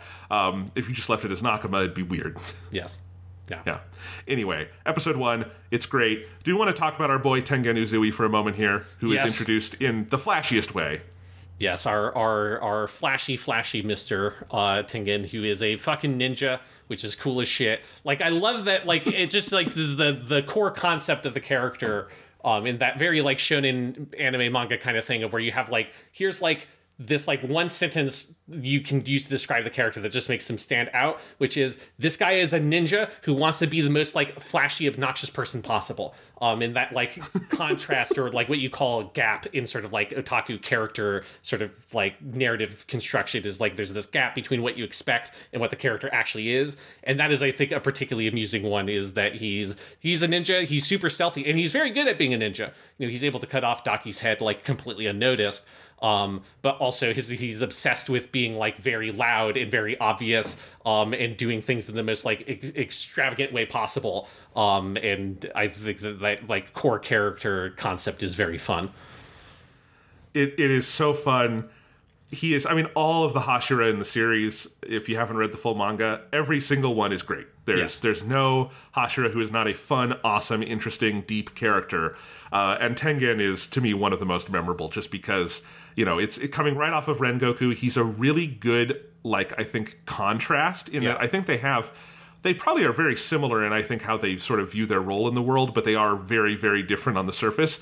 Rengoku is flashy, but I don't think because he's trying to be. He just is a very, you know, big personality. And I love, and of course you find out over the course of the season where this all comes from for him, and he's such a cool character. He's got 3 wives, as he likes to remind us many times. He is a cool fucking dude with 3 wives. And I just love how he bounces off all of our main characters, because this is an arc where we have Tanjiro, Inosuke, and Zenitsu all together for it. And of course, the way Tengen bounces off all 3 of them is very fun and funny. I love that, like, Zenitsu is jealous of him, and Inosuke is, like, in awe of the god of festivals. Yes. The Matsuri Kami. He is so, because of course Inosuke doesn't get sarcasm or jokes, so he gets that. And, you know, Tanjiro wants to learn from him, and Tengen turns out to be a very good mentor over the course of the season. But he's a great character, and it was so fun in this season to hear the full vocal performance, to see the animation, all of that. I was salivating thinking about that reading the manga, and it's great to get it here. Yeah, because he definitely, and this is true of a lot of the Hashira, but he's got like a very fittingly extravagant design, particularly like in the first half of the season, before, you know, once he gets like cut up and like a lot of his shit like that he's wearing gets like kind of destroyed, I think he becomes a little bit of an easier character to animate. In the first half of the season, he's got so many little like bits and bobs on his costume, particularly like there's like, they're not like earrings, but like the things like on the side of his head with like these little like kind of jewel bands that drop down. Like a lot of that stuff is like very fiddly little bits of character design that I have to imagine is like hard and a bit tedious to animate, but it feels like they really kind of approached that task with a lot of gusto, because it's so necessary for his character that he is very extravagant in everything that he does and the way that he looks. And yes, I love the way that he bounces off of characters, in that I think a core dynamic of the character is that he has the same as all the Hashira do at his core, this incredible drive and willpower to protect people and to defeat demons. And it's like, it is a thing that drives him. And that is where he's the same as Rengoku. So you get that great sequence at the midpoint of the season where Tengen basically says, like, we're going to win, like, we're going to fight and we're going to win. And he stands there smiling, and Tanjiro looks up at him and sees a vision of Rengoku, seeing that's like, oh, he is like, they are the same, right, at their core. And all the Hashira are like that. No matter what they're on the outside, at their core, they have that like compassion that drives them to do this like incredible thing, which is to fight these demons. But on the outside, Tengen is much more kind of a thorny character. He likes to like poke at people and like kind of throw barbs at them. And he definitely is a little bit less like, I think he himself is a lot less confident, and his sort of confidence is more of a put on, because he seems like he's aware that he is not at the level of a Rengoku, really. You know, like Rengoku was able to fight Akaza, who is the upper third demon. He's like, other than not counting Muzan, he's the third most powerful demon in existence, and Rengoku was able to fight him pretty evenly for a fair long bit of time. They're fighting the like upper sixth demon, so the weakest of the upper demons, with help from 3 other demon slayers, and then also some of Tengen's wives that come in, and he like barely edges it through. So it's like he knows that he is not like the most powerful Hashira in existence, but he's able to put on all that confidence and like kind of like psych himself up for the fight. And I think that seeing that like character dynamic and getting those little windows, as it does in the manga, where you kind of see little bits of his past and where he came from with his ninja village and all of that, helps you get really invested into his like sort of growth as a character. It's so good. I love this is one where I just loved having the vocal performance in the final couple of episodes where he's been poisoned and he's just insisting, I'm not fine, I'm fine, I'm totally fine. Yes. And of course, it's obvious to literally everyone it's a put on. But that being a put on, if anything, makes it cooler to everyone because it's like he's pushing through it anyway. And it is just, he's the most badass guy. I fucking love him. And yeah, even if he's not quite on Rengoku's level, when he's going toe to toe with Gyutaro in those final episodes, good God, that's some cool shit. Yeah. One of my favorite moves in the entire manga is when he almost beheads him with his big long, he's got the two knives that are connected by the chain, and he's holding the very tip of one of them, and the other one is going for Gyutaro's neck. That is one of my favorite moves in the entire fucking series. Yeah, I love that there's a lot of, like, thinking through how his, like, sort of combat strategies work, with him being, like, a ninja at his core. He's not a swordsman, so he doesn't approach things directly the way that, like, Rengoku does, or, like, Tanjiro and the other, like, swordsmen, like, really kind of are, like, point me in the direction I'll go and, like, do a bunch of cool moves and stuff, but it's a very direct thing, whereas, Tengen is using more, like, subterfuge and stuff like that, and yes, I'm with you, that is my favorite thing, and that's, like, since that happens right at the beginning of his part of the fight, I think is the thing that sets you up for, like, this is the kind of guy that Tengen is he goes for one kind of attack, but really, like, he's, like, sneakily setting up this, like, surprising, like, extension of the attack by letting go of the weapon, grabbing onto the very end of it, and swinging it all the way around. Very creative. Like, I don't think I've ever seen that specific move in anything else, and it's a really cool idea. And then Gyutaro's, like, commentary on it is just like, what the fuck? Like, what kind of grip strength does this guy have, basically, like, to be able to do this? Because he's holding onto the very tip of this little knife, and you see, like, the veins and all the shit popping out of his arm of, like, how hard he has to be holding onto this thing to swing it like that. It's so good.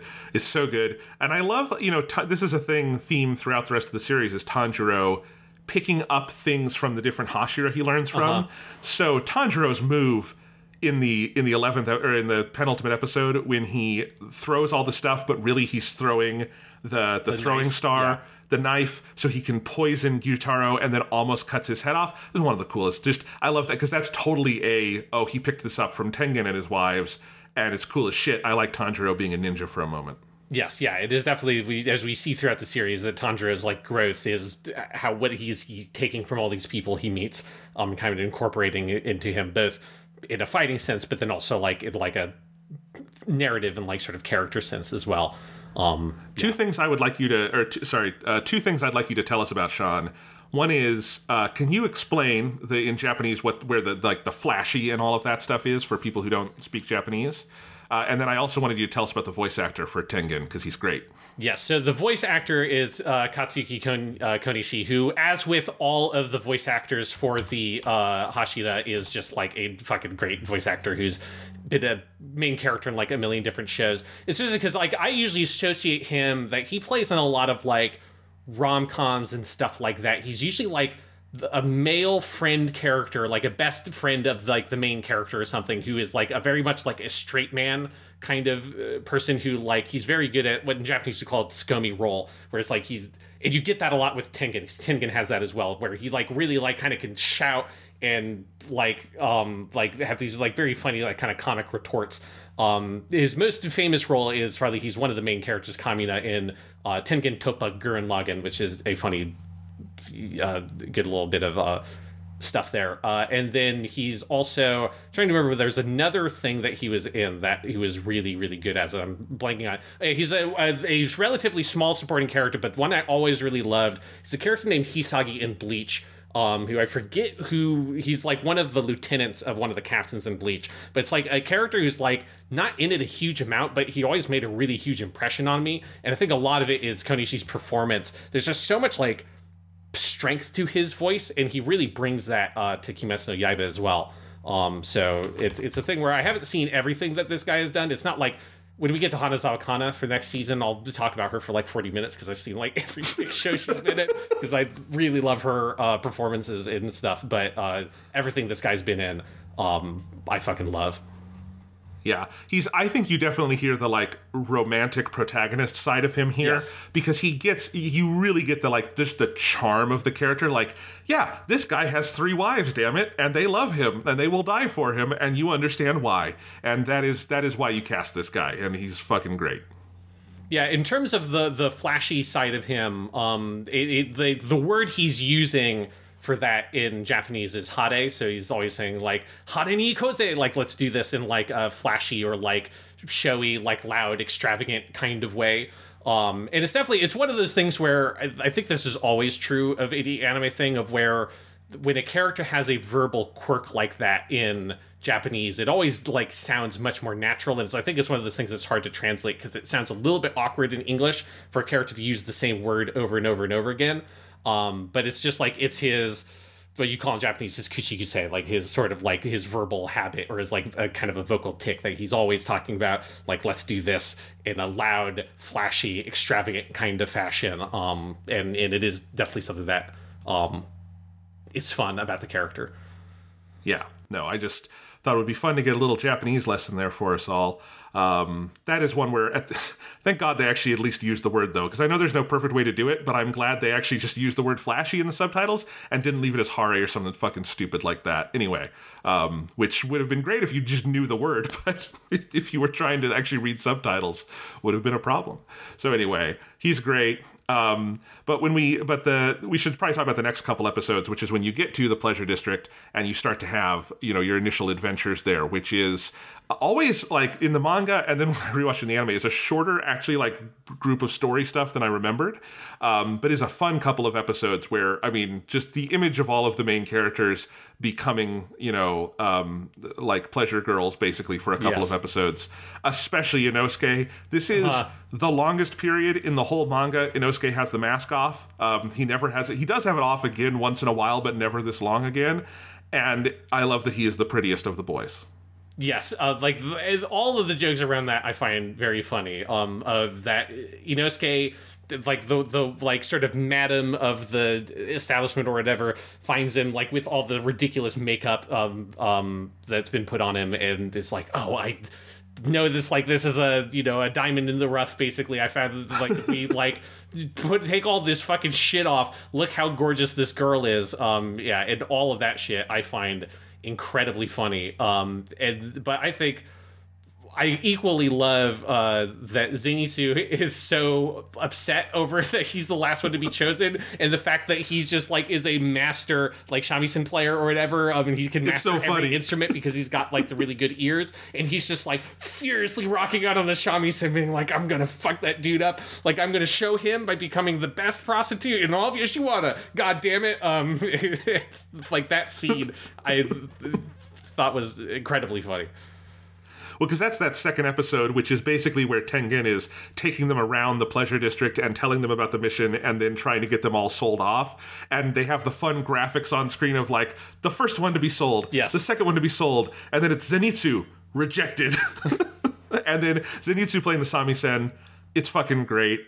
I also think it's kind of funny that this is airing while we still have the Wano district of One Piece going on, because the Wano arc of One Piece plays with all of the same imagery. There's a pleasure district. You have like Robin infiltrates in one of those areas. You have the samisen. For the anime adaptation, they did a great job with this, where the samisen becomes like a central part of the score of that part of the anime, because it's there in the manga as well. And it is kind of funny to compare the two. Demon Slayer spends much, much less time on it. Wano has been going on for over 3 years in the manga.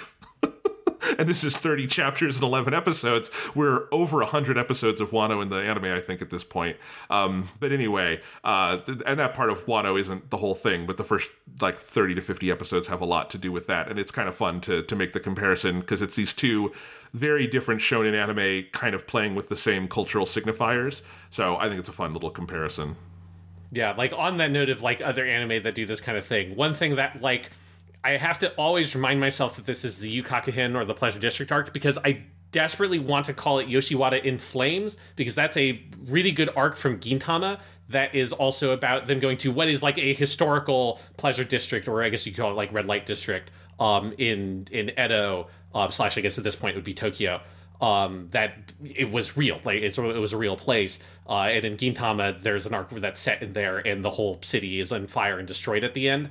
So I always want to call this Yoshiwara in flames, because the exact same thing happens in this arc, where the whole town is destroyed, is completely on fire. And I find that kind of funny. It seems to be a bit of like a recurring sort of idea in a lot of shonen stuff. Partially because it's like, if you watch old samurai movies and stuff, this is like a very common setting. I mean, this is like maybe half of every fucking Zatoichi movie is set in either Yoshiwara or a Yoshiwara-esque place in like Edo era Japan.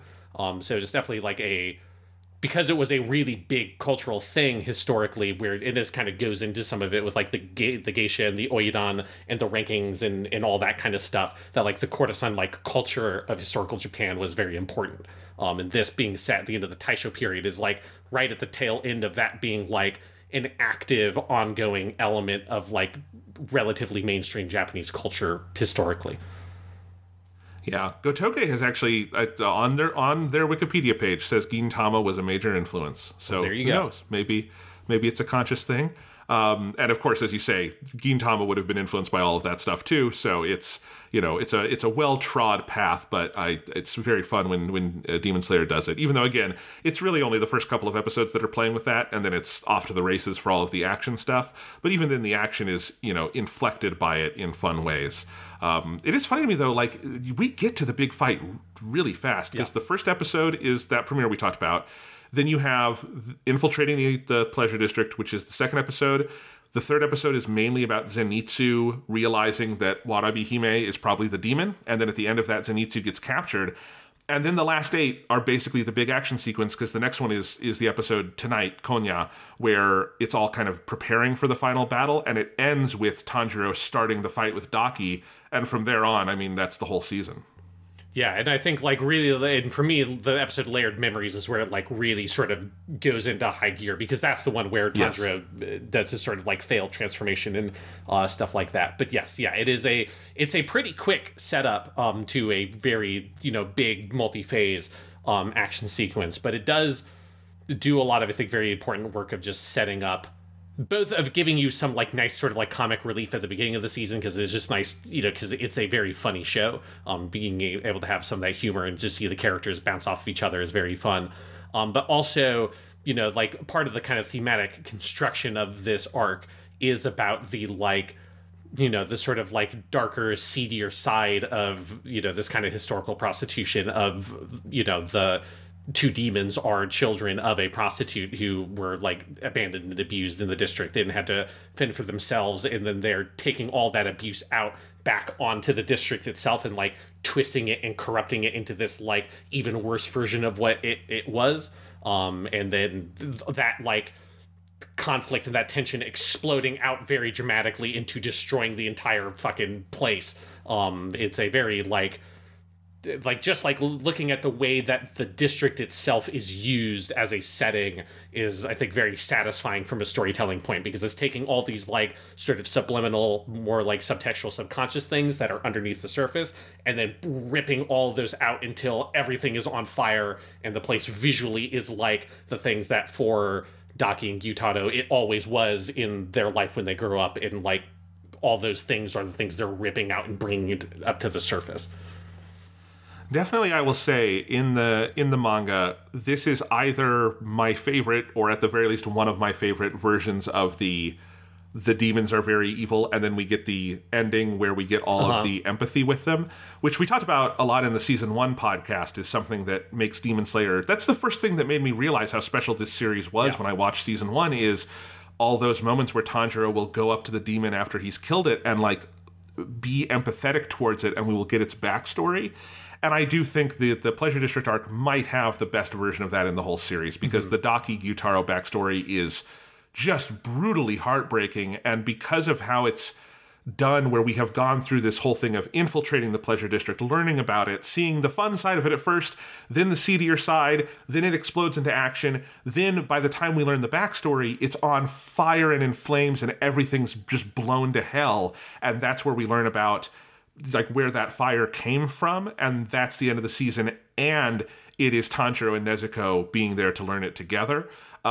there might not be a better version of that in this whole series, which is saying something. Yeah, it's definitely, it's one of those things where it's just got a very nice, clean kind of bottle structure to the story here that I really like, of that it's so much like the setting of the Pleasure District itself is such a fundamental part of the story that they're telling in this really interesting way. And I think like the way that it connects to actual like history and culture and stuff like that lends it this like very different flavor. Like it just feels very distinct compared to the other Kimetsu Yaiba arcs that are more like, you know, in their own kind of world, right? Because we get the Village Swordsmith arc next, which is awesome, but it doesn't quite have this like, oh, it's set in a real place and it's about like real culture. It's this weird sort of like hidden mountain village where they make all the swords. And then after that, it's just like weird fucking crazy demon land basically for the whole giant last arc. And there's something that it lets the Pleasure District arc get to be very unique within the structure of the whole series, which I think is very fun.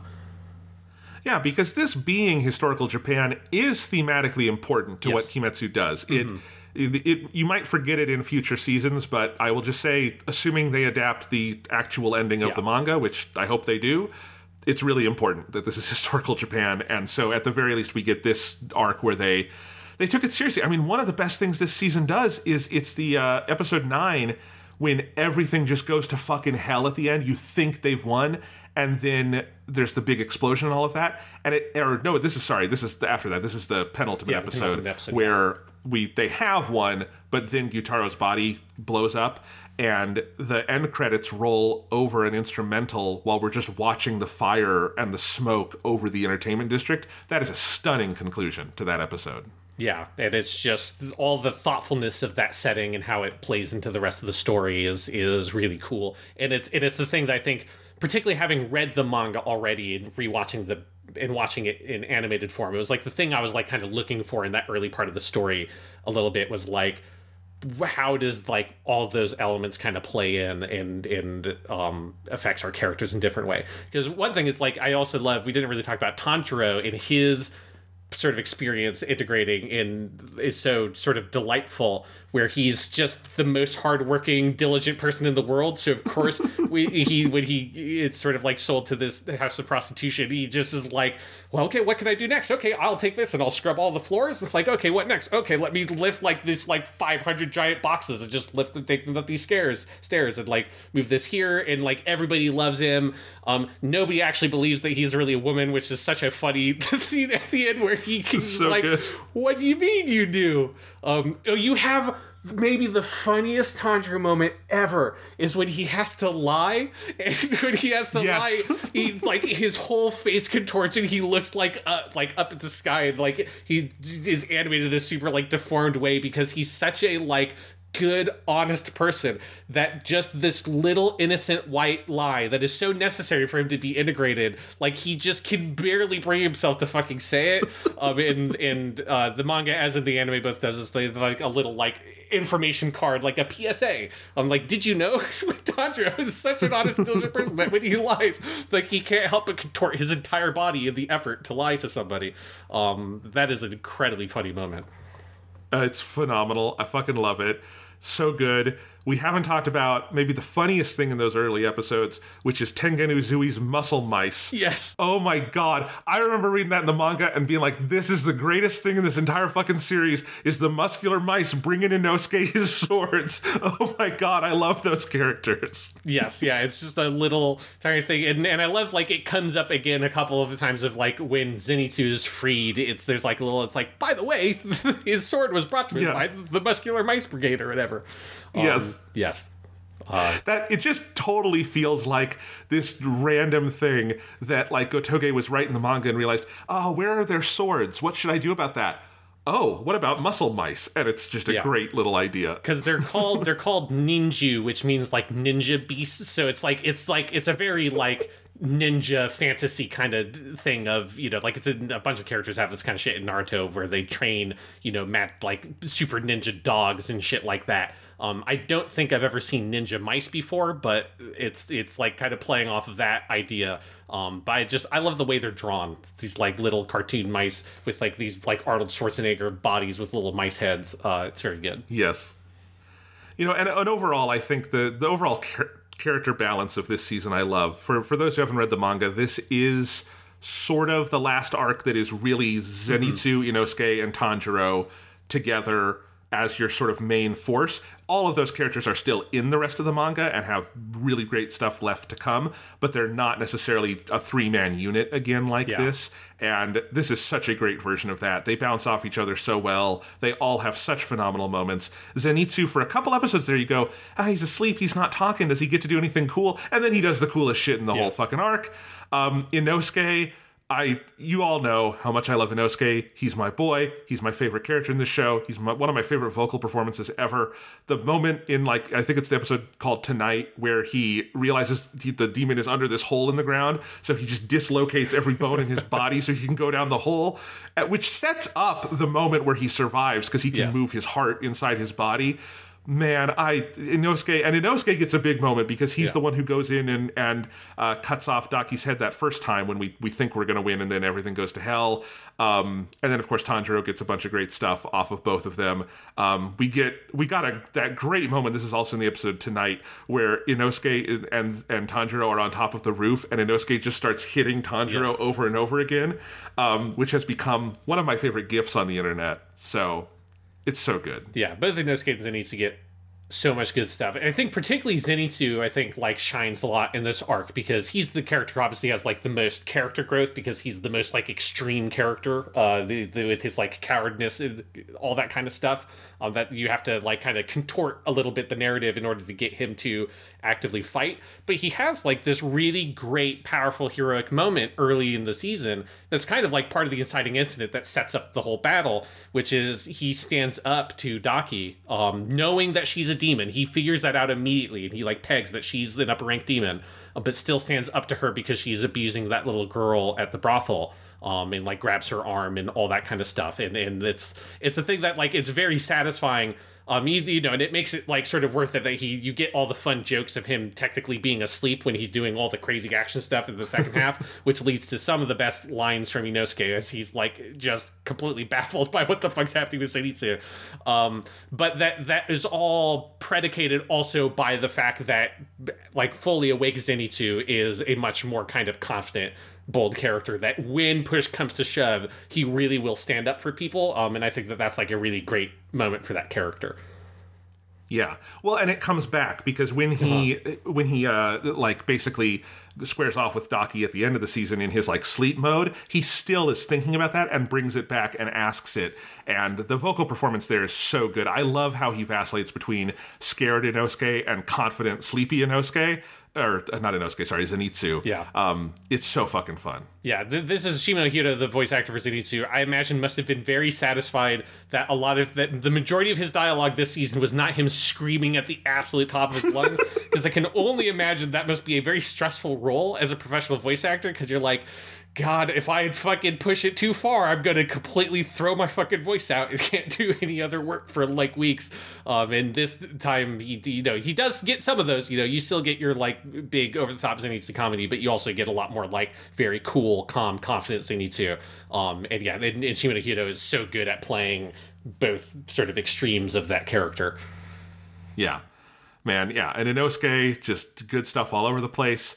Tanjiro and Nezuko. I mean, do we need to talk about Nezuko's demon transformation? Because it is so... I remember vividly that being put a pin in this in the manga. I cannot wait to see this in the anime. You know? Because this is where, between Mugen Train and this now, it's very satisfying to see, Kito Akari, the voice actress for Nezuko, get to, play more for the character, right? Because for most of season 1, it's very good because it's very adorable, but it's mostly her going and making cute Nezuko noises. She gets some juicy stuff in the first episode and stuff, but this is where she gets to play huge ranges of the character. She gets to play full dialogue in dream sequences and flashbacks and stuff like that, and then in the transformation, she really sells all of that so well of the way that Nezuko slowly loses herself and starts becoming sadistic. It's a incredible sequence, and just the whole design, the way that Nezuko, she transforms physically into an adult to be at the peak of her physical performance, which I think symbolically visually contrasts so well with the pleasure district and all the stuff that's going on with the sexual exploitation of women and all that in Daki. And there's just like some very like vibrant, I think, like imagery that can be had with the way that Nezuko like has to shift and change her body in order to transform and fight and kind of match what the demons are doing. All of that I just think is very compelling on just like a core kind of thematic and symbolic way. Absolutely. And I love that kind of like vine pattern that comes up over her is very striking and haunting. And that fight is just one of the best animated things in the season. You really feel the impact of like, she is tearing Daki apart. Like, she could win this fight. The problem is what Tanjiro doesn't want is for her to go full demon and never be able to come back from it, right? And so there's this really heavy tension where like, she might be their best weapon, but they do not want to use her. And of course, the episode that follows that, where Tanjiro has his like sword hilt or cover in her mouth and is like holding her back and trying to get her to come back, is phenomenal, leading to that great sequence where he starts doing the lullaby, and then we get the full flashback and we get a full song version of it.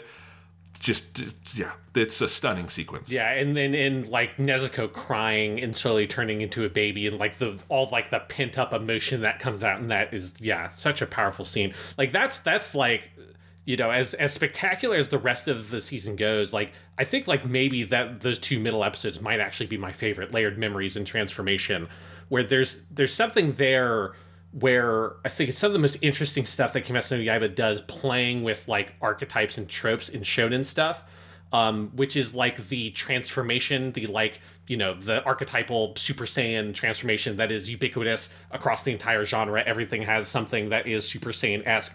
Obviously, like, even Super Saiyan itself isn't the first version of that. There's stuff that predates Dragon Ball that did those kinds of transformations. And I think there's something about, with Kimetsu no Yaiba, it's always really important to remember that as extreme as the things that a lot of the human characters do, they are fundamentally human. That, like, within the diegesis of the project, like, they're not shooting light fire out of their sword. They're not actually emitting lightning. You know, again, Tanjiro is not wet at the end of every single fight because he's not actually shooting water out of his sword, as amusing as it would be if, like, every single time he had to get a fucking towel and dry off because he uses his fucking flowing water move or whatever. Those are every time he finishes a fight, Nezuko opens the box and hands him a towel. Yes. That's her job. Yeah, this is like at the end of every fight, it's just you got a 2-minute sequence of Tanjiro wiping down with a towel. But all the visualizations of the techniques are done to like graphically express the extraordinary nature of what their like human swordsmanship and their like the perfection of their body they've achieved by mastering these breathing techniques that just enhance their natural physical abilities.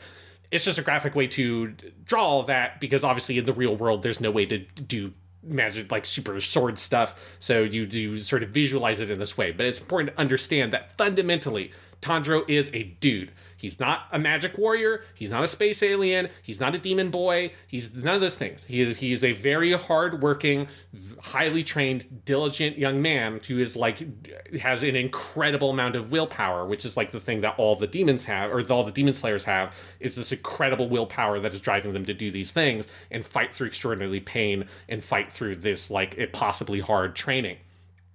But so what all that means is that when the time comes for Tanjiro to try to do his shonen protagonist transformation trope, he can't actually do it properly. There is a transformation that they sort of tease at the end, but the nature of that transformation is very different. It's not a Super Saiyan type thing. It's something that we'll talk about when eventually further arcs get developed. But the nature of the mark that on his head that's connected to sun breathing is not really a transformation in a typical sense for a shonen protagonist or a shonen sort of series. So his sort of failed transformation of where he gets so angry at Daki for destroying this district, killing all these people, and just seeming not to care about it is what he does is he stops breathing. And I think that that's such an interesting idea, that really what he's experiencing is, like, my interpretation of it is that he's just experiencing an incredible rush of adrenaline because he's asphyxiating himself, right? It's the same phenomena that some people, you know, autoerotic asphyxiation for a very different sense, is built on the same premise that if you asphyxiate yourself, your body kicks into overdrive, trying desperately to get you to survive, so it shoots you full of adrenaline. So when he does the thing, the classic shonen protagonist thing of where the attack is coming at him, and he's like, oh, before I couldn't see this at all, but now it looks like it's moving in slow motion, that's because he's experiencing such an adrenaline high that, as in real life, when you're experiencing an adrenaline high, time does perceive it to be moving slower than it actually is, increasing your reaction speed and stuff. But of course, that's not like a sustainable thing. That's not a thing that a human can do. You can't just sort of like starve yourself of oxygen to boost your adrenaline to try to get you to do extraordinary things, because it's just going to kill you. So he has that flash of his sister, one of his younger sisters from beyond the grave, begging for him to breathe, and he's not able to execute at the very end. I think is such a compelling subversion of that kind of trope where anger for Tanjiro is not a weapon that he can wield, because it's not a thing that for people, it doesn't just make you magically stronger. It doesn't just make you magically better. You can't just get angry and suddenly be a more powerful warrior. But if you're a demon, you can, because demons are magical. Demons are supernatural. So for Nezuko, her emotions and her feelings and those things, that like internal reality for her, does affect very directly the nature of the abilities she's able to express on the world. And she's the one who's actually able to go through like the magic Super Saiyan type transformation, but with the nature of the world of Kimetsu Yaiba with horrible consequences. So I think that like dual dynamic at the midpoint of the season, that I think sets up the nature of the rest of the fight, that is the lesson that Tanjiro has to learn, is that he alone, through his emotions, can't just magically get more powerful. He has to like dig in, fight with people, think about what he's doing, and work as a team, and never give in, and always fight as a human. That's the only way that he can possibly try to live through this fight. And I think that the way that plays with that core shonen trope in the middle of the season, in the middle of this arc, is such a great stroke of storytelling genius. Oh, I completely agree. I think if I had to pick the best episode of the season, I do think it's Layered Memories, although episode 10, the Never Give Up, is very much up there. Uh-huh. But I do think that inversion is very smart, because it is, and it's not like we've never seen this in shonen, like, Gohan going Super Saiyan 2, the point of that is his anger stops him from actually doing the thing, right? And that's what gets Goku killed. So it's not like no one's ever played with this, but I do love that both halves of our main character, Tanjiro and Nezuko, both have this rage-filled transformation, and it's bad for both of them, and neither of them can use it. It's not like at the end of the season when Tanjiro is on his last legs trying to defeat Gyutaro, he doesn't open the box and say, like, Nezuko, get angry, right? Mm-hmm. Like, he doesn't do that, because that's not, they'd rather die than have her, become an evil demon, right? So I love that is our midpoint. Tanjiro does come very close to winning the fight. He wouldn't have actually won, we know later, but from what we know at the moment, he would have won. And Nezuko also comes very close, but the rage is the wrong lever for this in both ways. And what ultimately allows them to win is pure teamwork. I love that is the end of the season, is it takes everybody. Some of them have holes in their chest, some of them are missing limbs and eyes, and Tanjiro has a fucking sickle through his throat, but all of them working together, that's what allows them to do it. Nobody does it alone.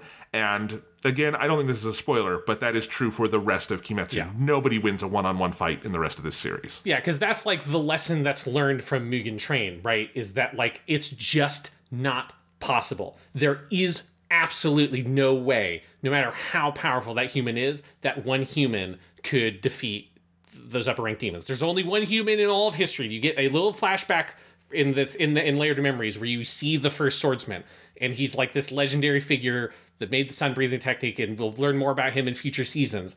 But he's the only person, and he's this legendary King Arthur-esque historical figure. No real living human being could possibly defeat an upper rank demon on their own. It's just not possible. It's all about the team. It's about coming together and working together. And that dynamic. There's such a commitment to that theme, which, as you say, it's not the first time we've ever seen this idea. It's very common in shonen, but I feel like it's one of those things that's like, it's a very common idea that shonen stuff pays lip service to, but very rarely actually has real follow through on, because it is usually you're so wrapped up in the like excitement of the anger induced transformation that when you try to undercut it a little bit, it never really kind of pulls all the way through. Whereas I think in Kimetsu no Yaiba, like the follow through on it is so important. It's so important that this transformation fails at the beginning of the fight. It's not that like, you know, because with Gohan, yeah, the Super Saiyan 2 anger stuff is still part of the story, but it's still so cool, and he's Super Saiyan 2 for the whole fight, and you're like playing a Super Saiyan 2 Gohan in all the video games and like losing your mind about how rad it is. Whereas, you know, there's no, autoerotic asphyxiation mode for Tanjiro in fucking Hinokami Chronicles 2. Or there probably won't be. If there is, I hope that is what they named that character. But Sean, a couple of things. Yeah. One, fuck you for making me imagine the fan art of Tanjiro autoerotically asphyxiating himself. Oh god. If someone wants to draw that and tweet it at Sean, it's what he deserves. He's brought this into the world. We need to have that now. Second, it's also the teamwork side of it, right? So, because I think teamwork is another thing. Look, there is no more ubiquitous term in shonen anime than friendship, right? Yeah. Friendship is the bonds of true strength or something, whatever the Persona 4 animation line is. But I think Kimetsu does it uniquely well, as it does a lot of these things, because, there is always a temptation that I think most mangaka and most anime give into, which is that your protagonist is the coolest one and needs to win in the end. Dragon Ball made a whole lot of attempts to like move beyond Goku and never actually did it, right? It's very rare that you actually have. It's one of the reasons I really like the universe survival arc in Super. It actually is an ending where Goku teams up to win, Yeah. But like, One Piece usually does default to Luffy winning at the end, even when it does very cool team stuff in the middle of arcs frequently. This happened in Wano, where the fight with the current big bad Kaido started as all of the worst generation characters fighting together, and it's probably my favorite fight in all of One Piece, and it is ending right now with Luffy and Kaido one-on-one. Now, there was a team that went and fought Big Mom, and that was cool too. But usually you get to that like one-on-one thing, and that's never, like, Gotoge is always very good about resisting this is not going to end with Tanjiro being the ultimate hero.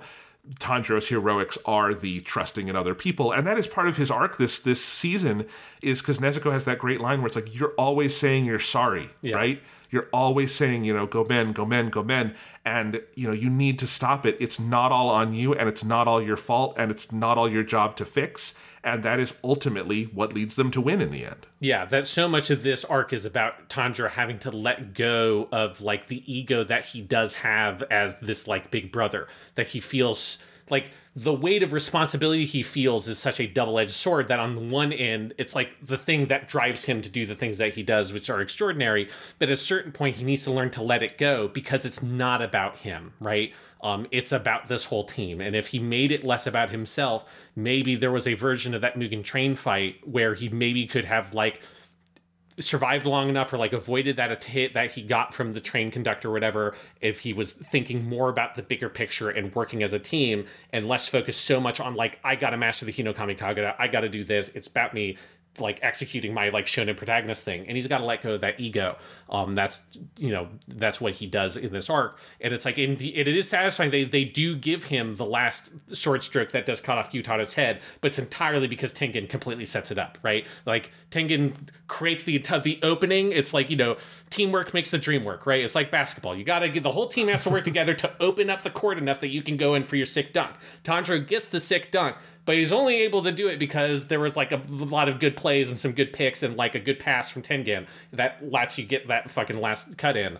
And it's just very satisfying to see that be a thing that like a shonen series that is so good like really fully commit to, because yes, it is the like great curse of shonen stuff is that it just can't avoid the temptation of having the sick one-on-one showdown at the end, and everybody loves the sick one-on-one showdown, but sometimes in a narrative sense it's just not the right choice. And the Kimetsu no Yaiba shows that like you can make the action fucking as amazing as anything and still avoid the need to have the one-on-one cowboy, duel kind of thing at the end of your arc. I like the sick dunk metaphor because most sick dunks do not end with the basketball player having a sickle through their mouth. Yes. That is, honestly, Sean, I remember reading that in the manga and going, I don't know if they can get that on television. Do you know what I mean? Like, anime is pretty open with what they can do, but like Demon Slayer is not a like adult anime midnight show. It's, you know, it's got commercials and all of that stuff. And this season is every bit as bloody as the manga, which leads me to believe they won't be cutting stuff in future seasons, which get really gnarly if you've read the manga. Future stuff definitely reminds you that, like, oh, right, this was originally conceptualized as a horror manga. Like, holy shit, that's, like, clearly a lot of Gotoge's influences. Yeah. Like, that is, like, the one place that I think, like, the manga is clearly, like, a more visceral version of is that sickle thing. There's something about the manga panel. I think it's just that, like, you just like have to sit with that fucking image and stare at it. You don't get to like have it passively move on. There's something so about like like seeing it stick all the way through, and you just see the little like tip of it come out, and Tanjiro has to like move his tongue to keep his tongue from getting impaled. Like, that's just such a like brutally realistic kind of injury where you feel like you can just like, you can feel it in your own jaw as soon as you see that happen. It's just like, it's very gross. And yeah, like that is a moment that, particularly when I read in the manga, like really stood out to me as like, oh my god, this is fucking graphic. This doesn't happen in Dragon Ball. You know, in Dragon Ball you might get impaled through the chest. You know, that happens to a couple people, but this is like a very specific kind of injury that is more like in the kind of Saw world of how like particular it is in the way that it's like mutilating a person. Generally, I think those things feel gnarlier in any manga because I actually think bloody stuff in black and white is much more haunting. At the moment you move it to color, it never feels quite as visceral. I will still say, though, that is definitely a moment last night. I had forgotten that happens, and when it happened, I yelled, fuck, at the TV very loud. Oh, it's still gnarly in the anime. It's just not quite as gnarly as the manga version. Yeah. No, oh my god, it's so good. That entire episode 10, Never Give Up, I mean...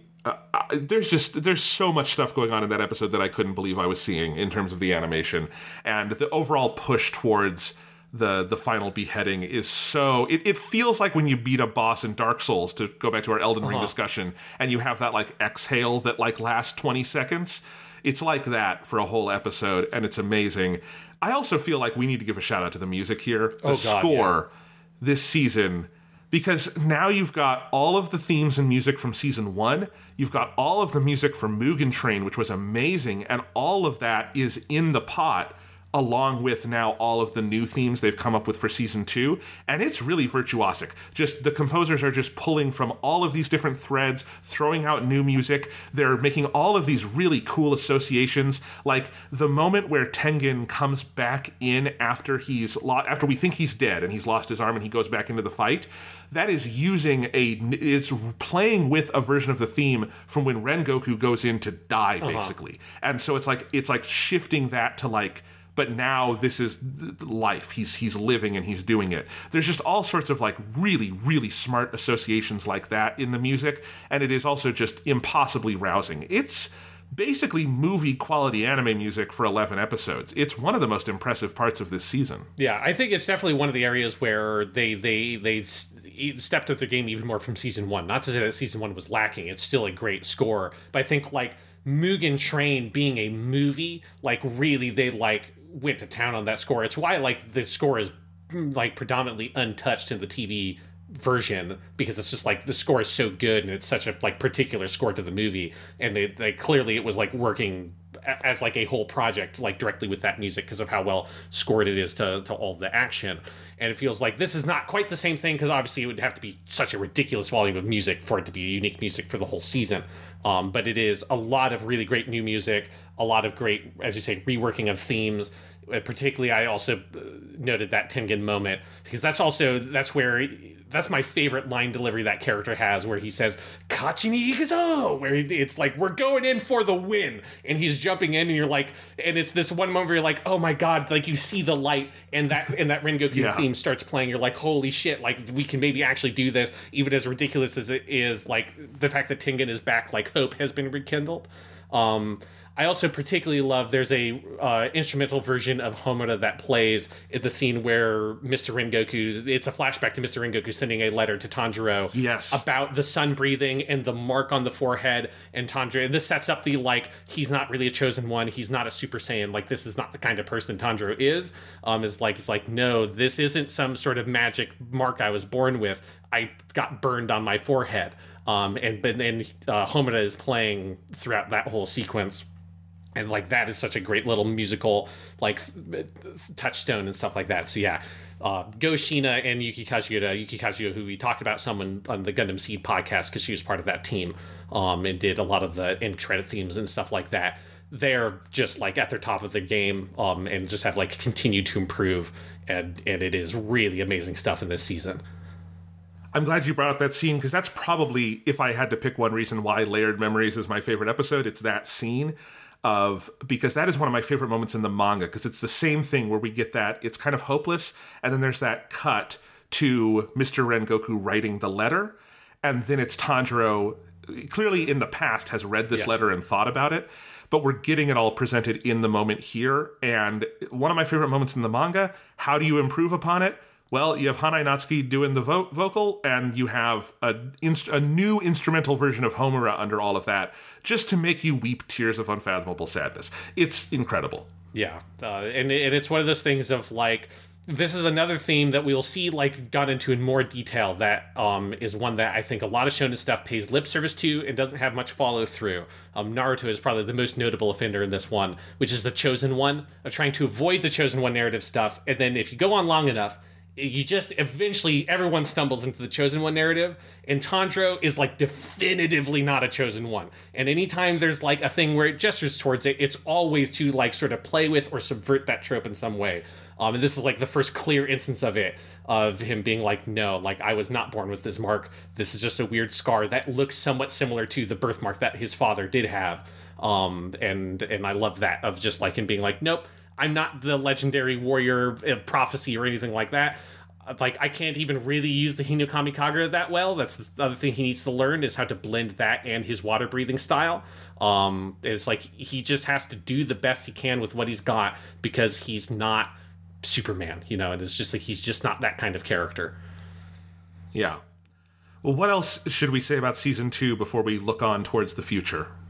We've sort of talked around it a little bit because it's obviously such an obvious thing that we talked about a lot with season 1, but I do just have to really emphasize how incredibly good Hanai Natsuki's vocal performance is. Yes. It's unbelievable. I mean, it is definitely the best of, like, performance of this flavor, certainly going on today, and maybe, like, ever. Like, it's just the amount of energy and strength he brings to the character in, like, the, like, big moments, and the, like, real compassion and warmth in the more kind of, like, slice of life kind of moments. It's just such a fully lived in performance, and it's particularly impressive to me because, again, I am an avid follower of his YouTube channel where he does video game videos and stuff. So it's like I hear this dude's voice like every other day for like 30 minutes or something, watching one of his videos playing video games, and it's like I'm so used to hearing his voice, and the fact that like completely melts away when he's playing Tanjiro. And it's not like Tanjiro, he's not changing his voice much. It's just like, I mean, it's basically like Hanai Natsuki, but, playing a character, but he's not vocally adjusting his voice in any big way. And I just get so lost and like melted into his performance, and I just believe it so fully that it was the thing that when I was reading the manga, most of the moments I was most excited to be recreated in the anime was because I wanted to hear how Hanai Natsuki would deliver the lines. And there's one in this, which is the setup to the like, big failed transformation sequence where he goes and he grabs Daki by the obi, stopping her in her tracks, and he like has this speech that reminds her of the first swordsman. And he has this line where he says like, I won't forgive this kind of tyranny. And the line in Japanese is like, Sono obo wa ore ga yurusanai. And the way he delivers that line with so much like grit and intensity in a way you've never heard Tanjiro speak before, like that was the one I was like, oh my god, I couldn't have in my wildest dreams imagined how good this line reading was going to be. And it's like that for like every major scene that Tanjiro has in this whole season.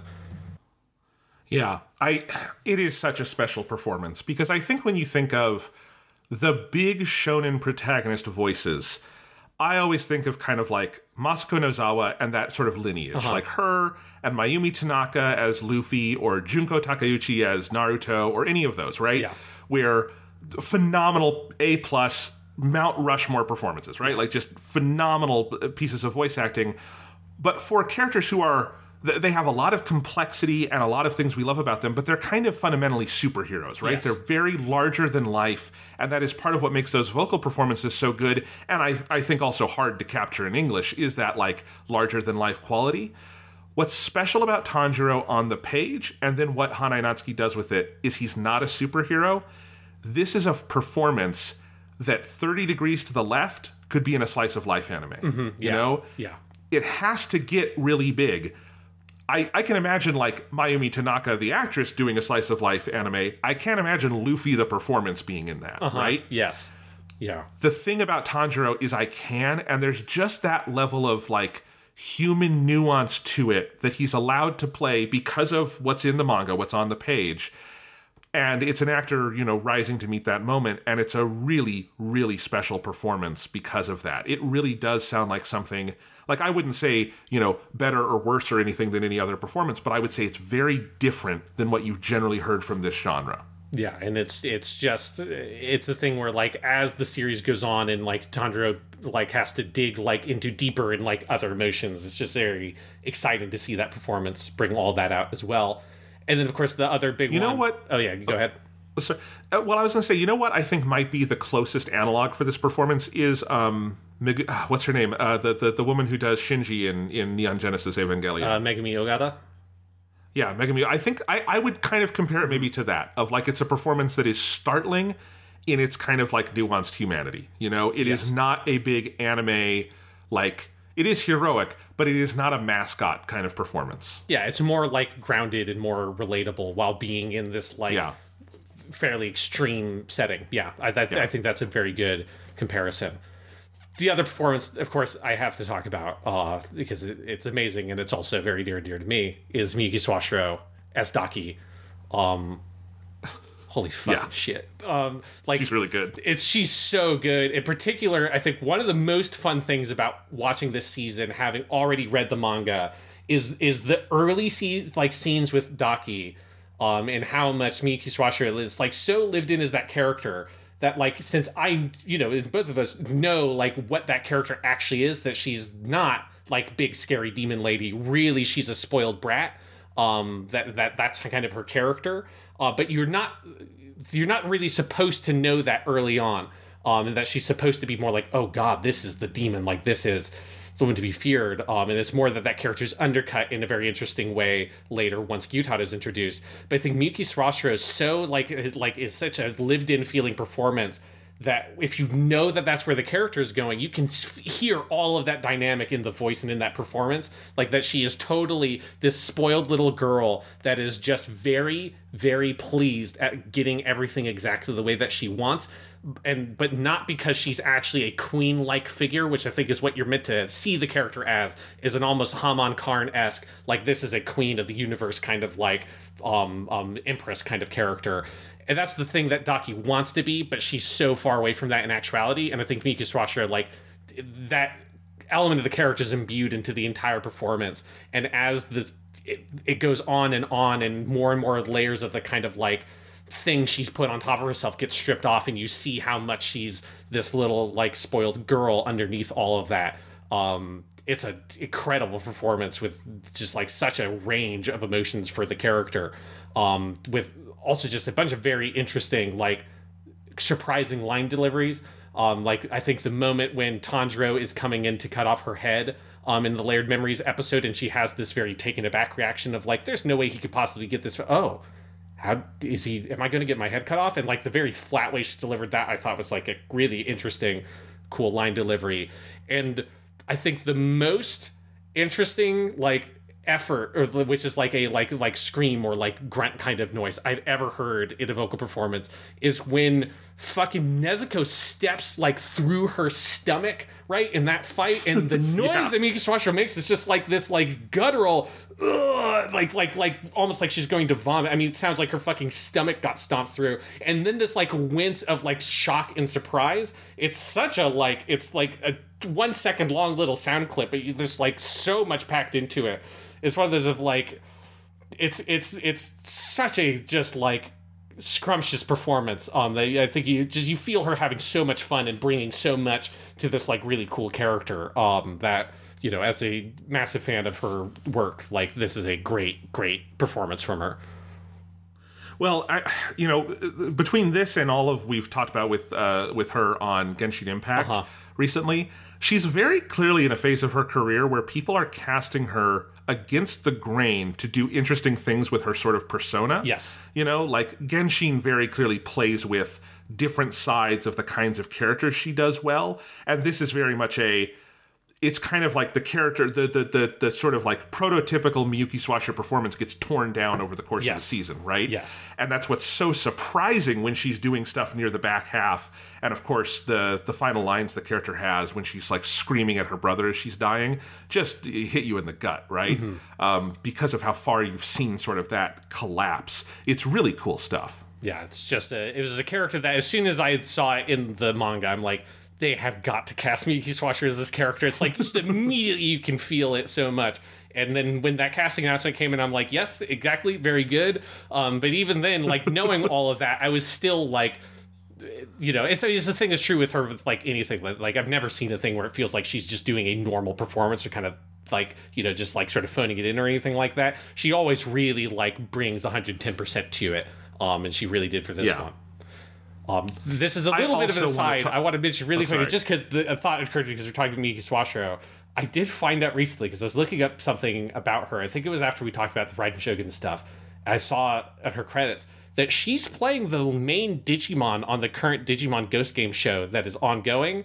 And I saw that, and I watched some clips of it, and it's like, holy shit, she's basically playing like a baby character in Digimon, but she is like right now, if you want to see Miyuki Swasho play a baby dinosaur, that's happening right now in the currently airing Digimon show, and it seems kind of fucking amazing.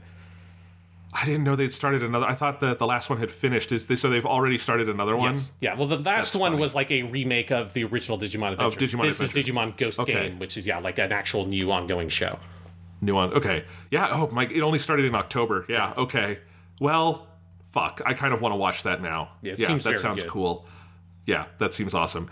I also, Sean, I think maybe the performance that struck me most this season was Gyutaro, who is voiced by Ryota Osaka, who we would have talked about recently because one of his first roles was Klim Nick on Reconquista in G, the Gundam show. That was like his third year of voice acting and one of his first leading roles. And we love our boy Klim Nick, right? Yes, the genius himself. Yes. Gyutaro doesn't sound anything like that. You would not be able to recognize it by voice, but I just wanted to mention that. You know, Gyutaro is a character with like a very exaggerated speech pattern. Mm-hmm. He's always ending his sentences in na, which I was actually surprised to see the subtitles basically do not try to get across at all, because that's a very easy thing to translate if you want to do. He's basically going, huh, at the end of all his sentences, you know?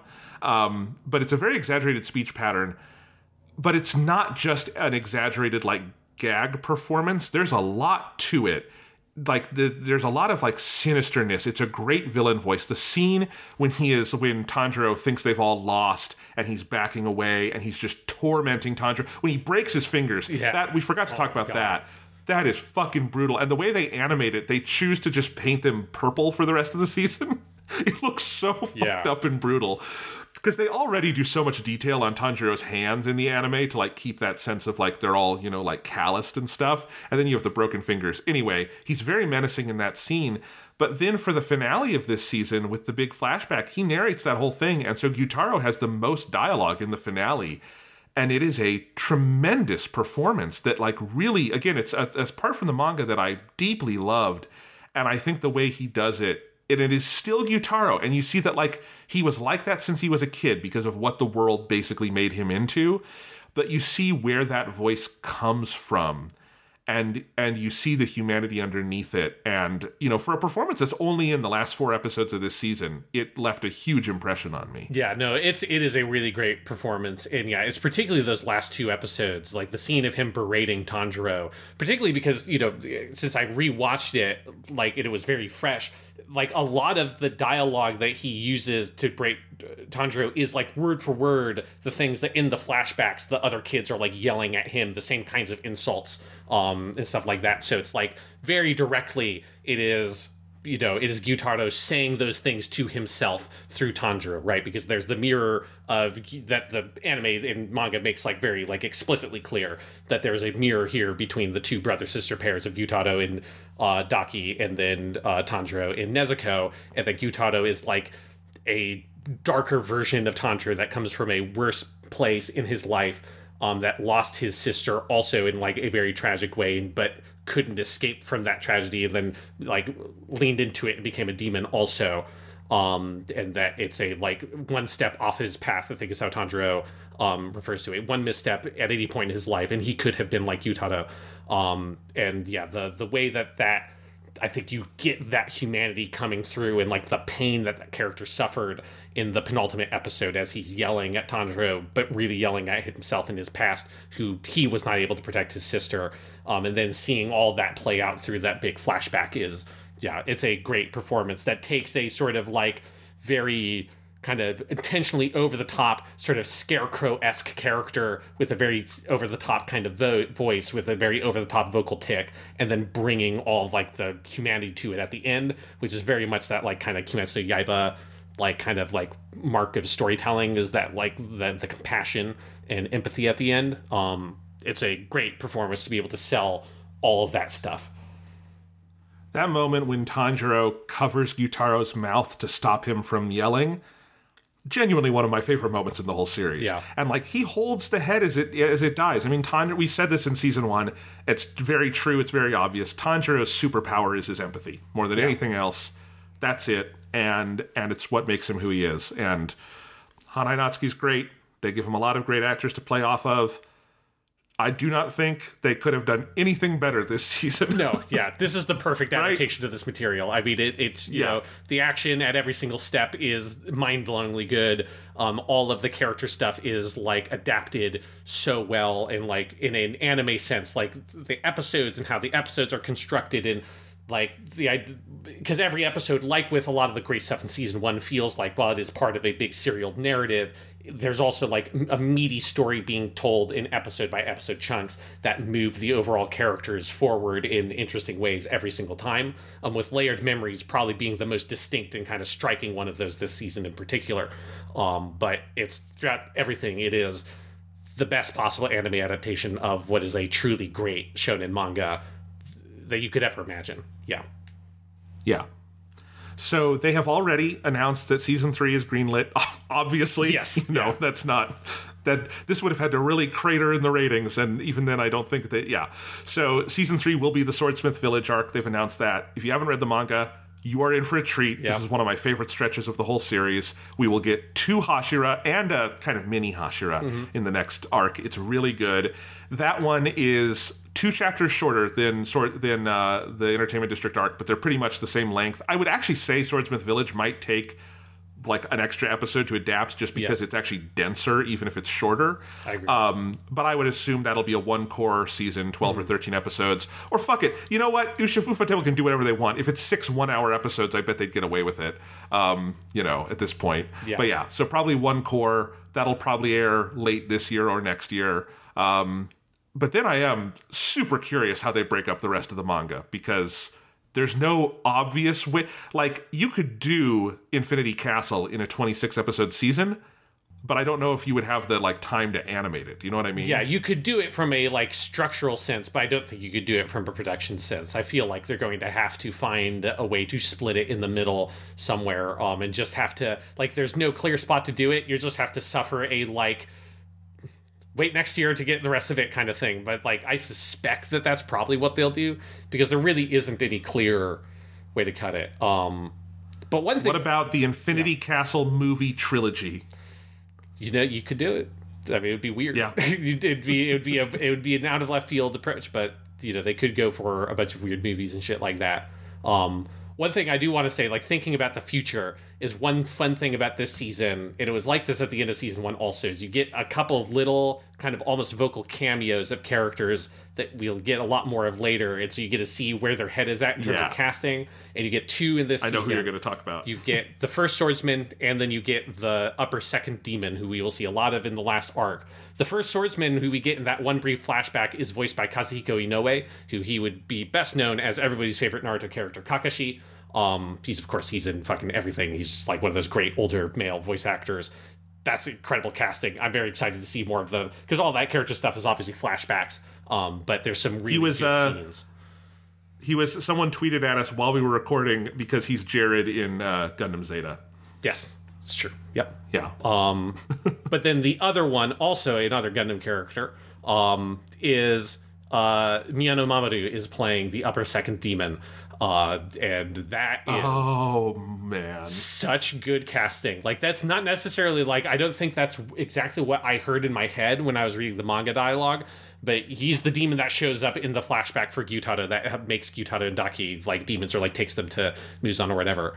And that is some great casting, and like Miyano Mamoru just like lavishes over every single line of dialogue. I mean, it's such a deliciously evil character. He's probably, like, other than Muzan, the most evil demon in the whole series. Like, I mean, because in that scene, he's fucking, like, just hauling a half-eaten woman over his shoulder. Like, it's a really grotesque scene.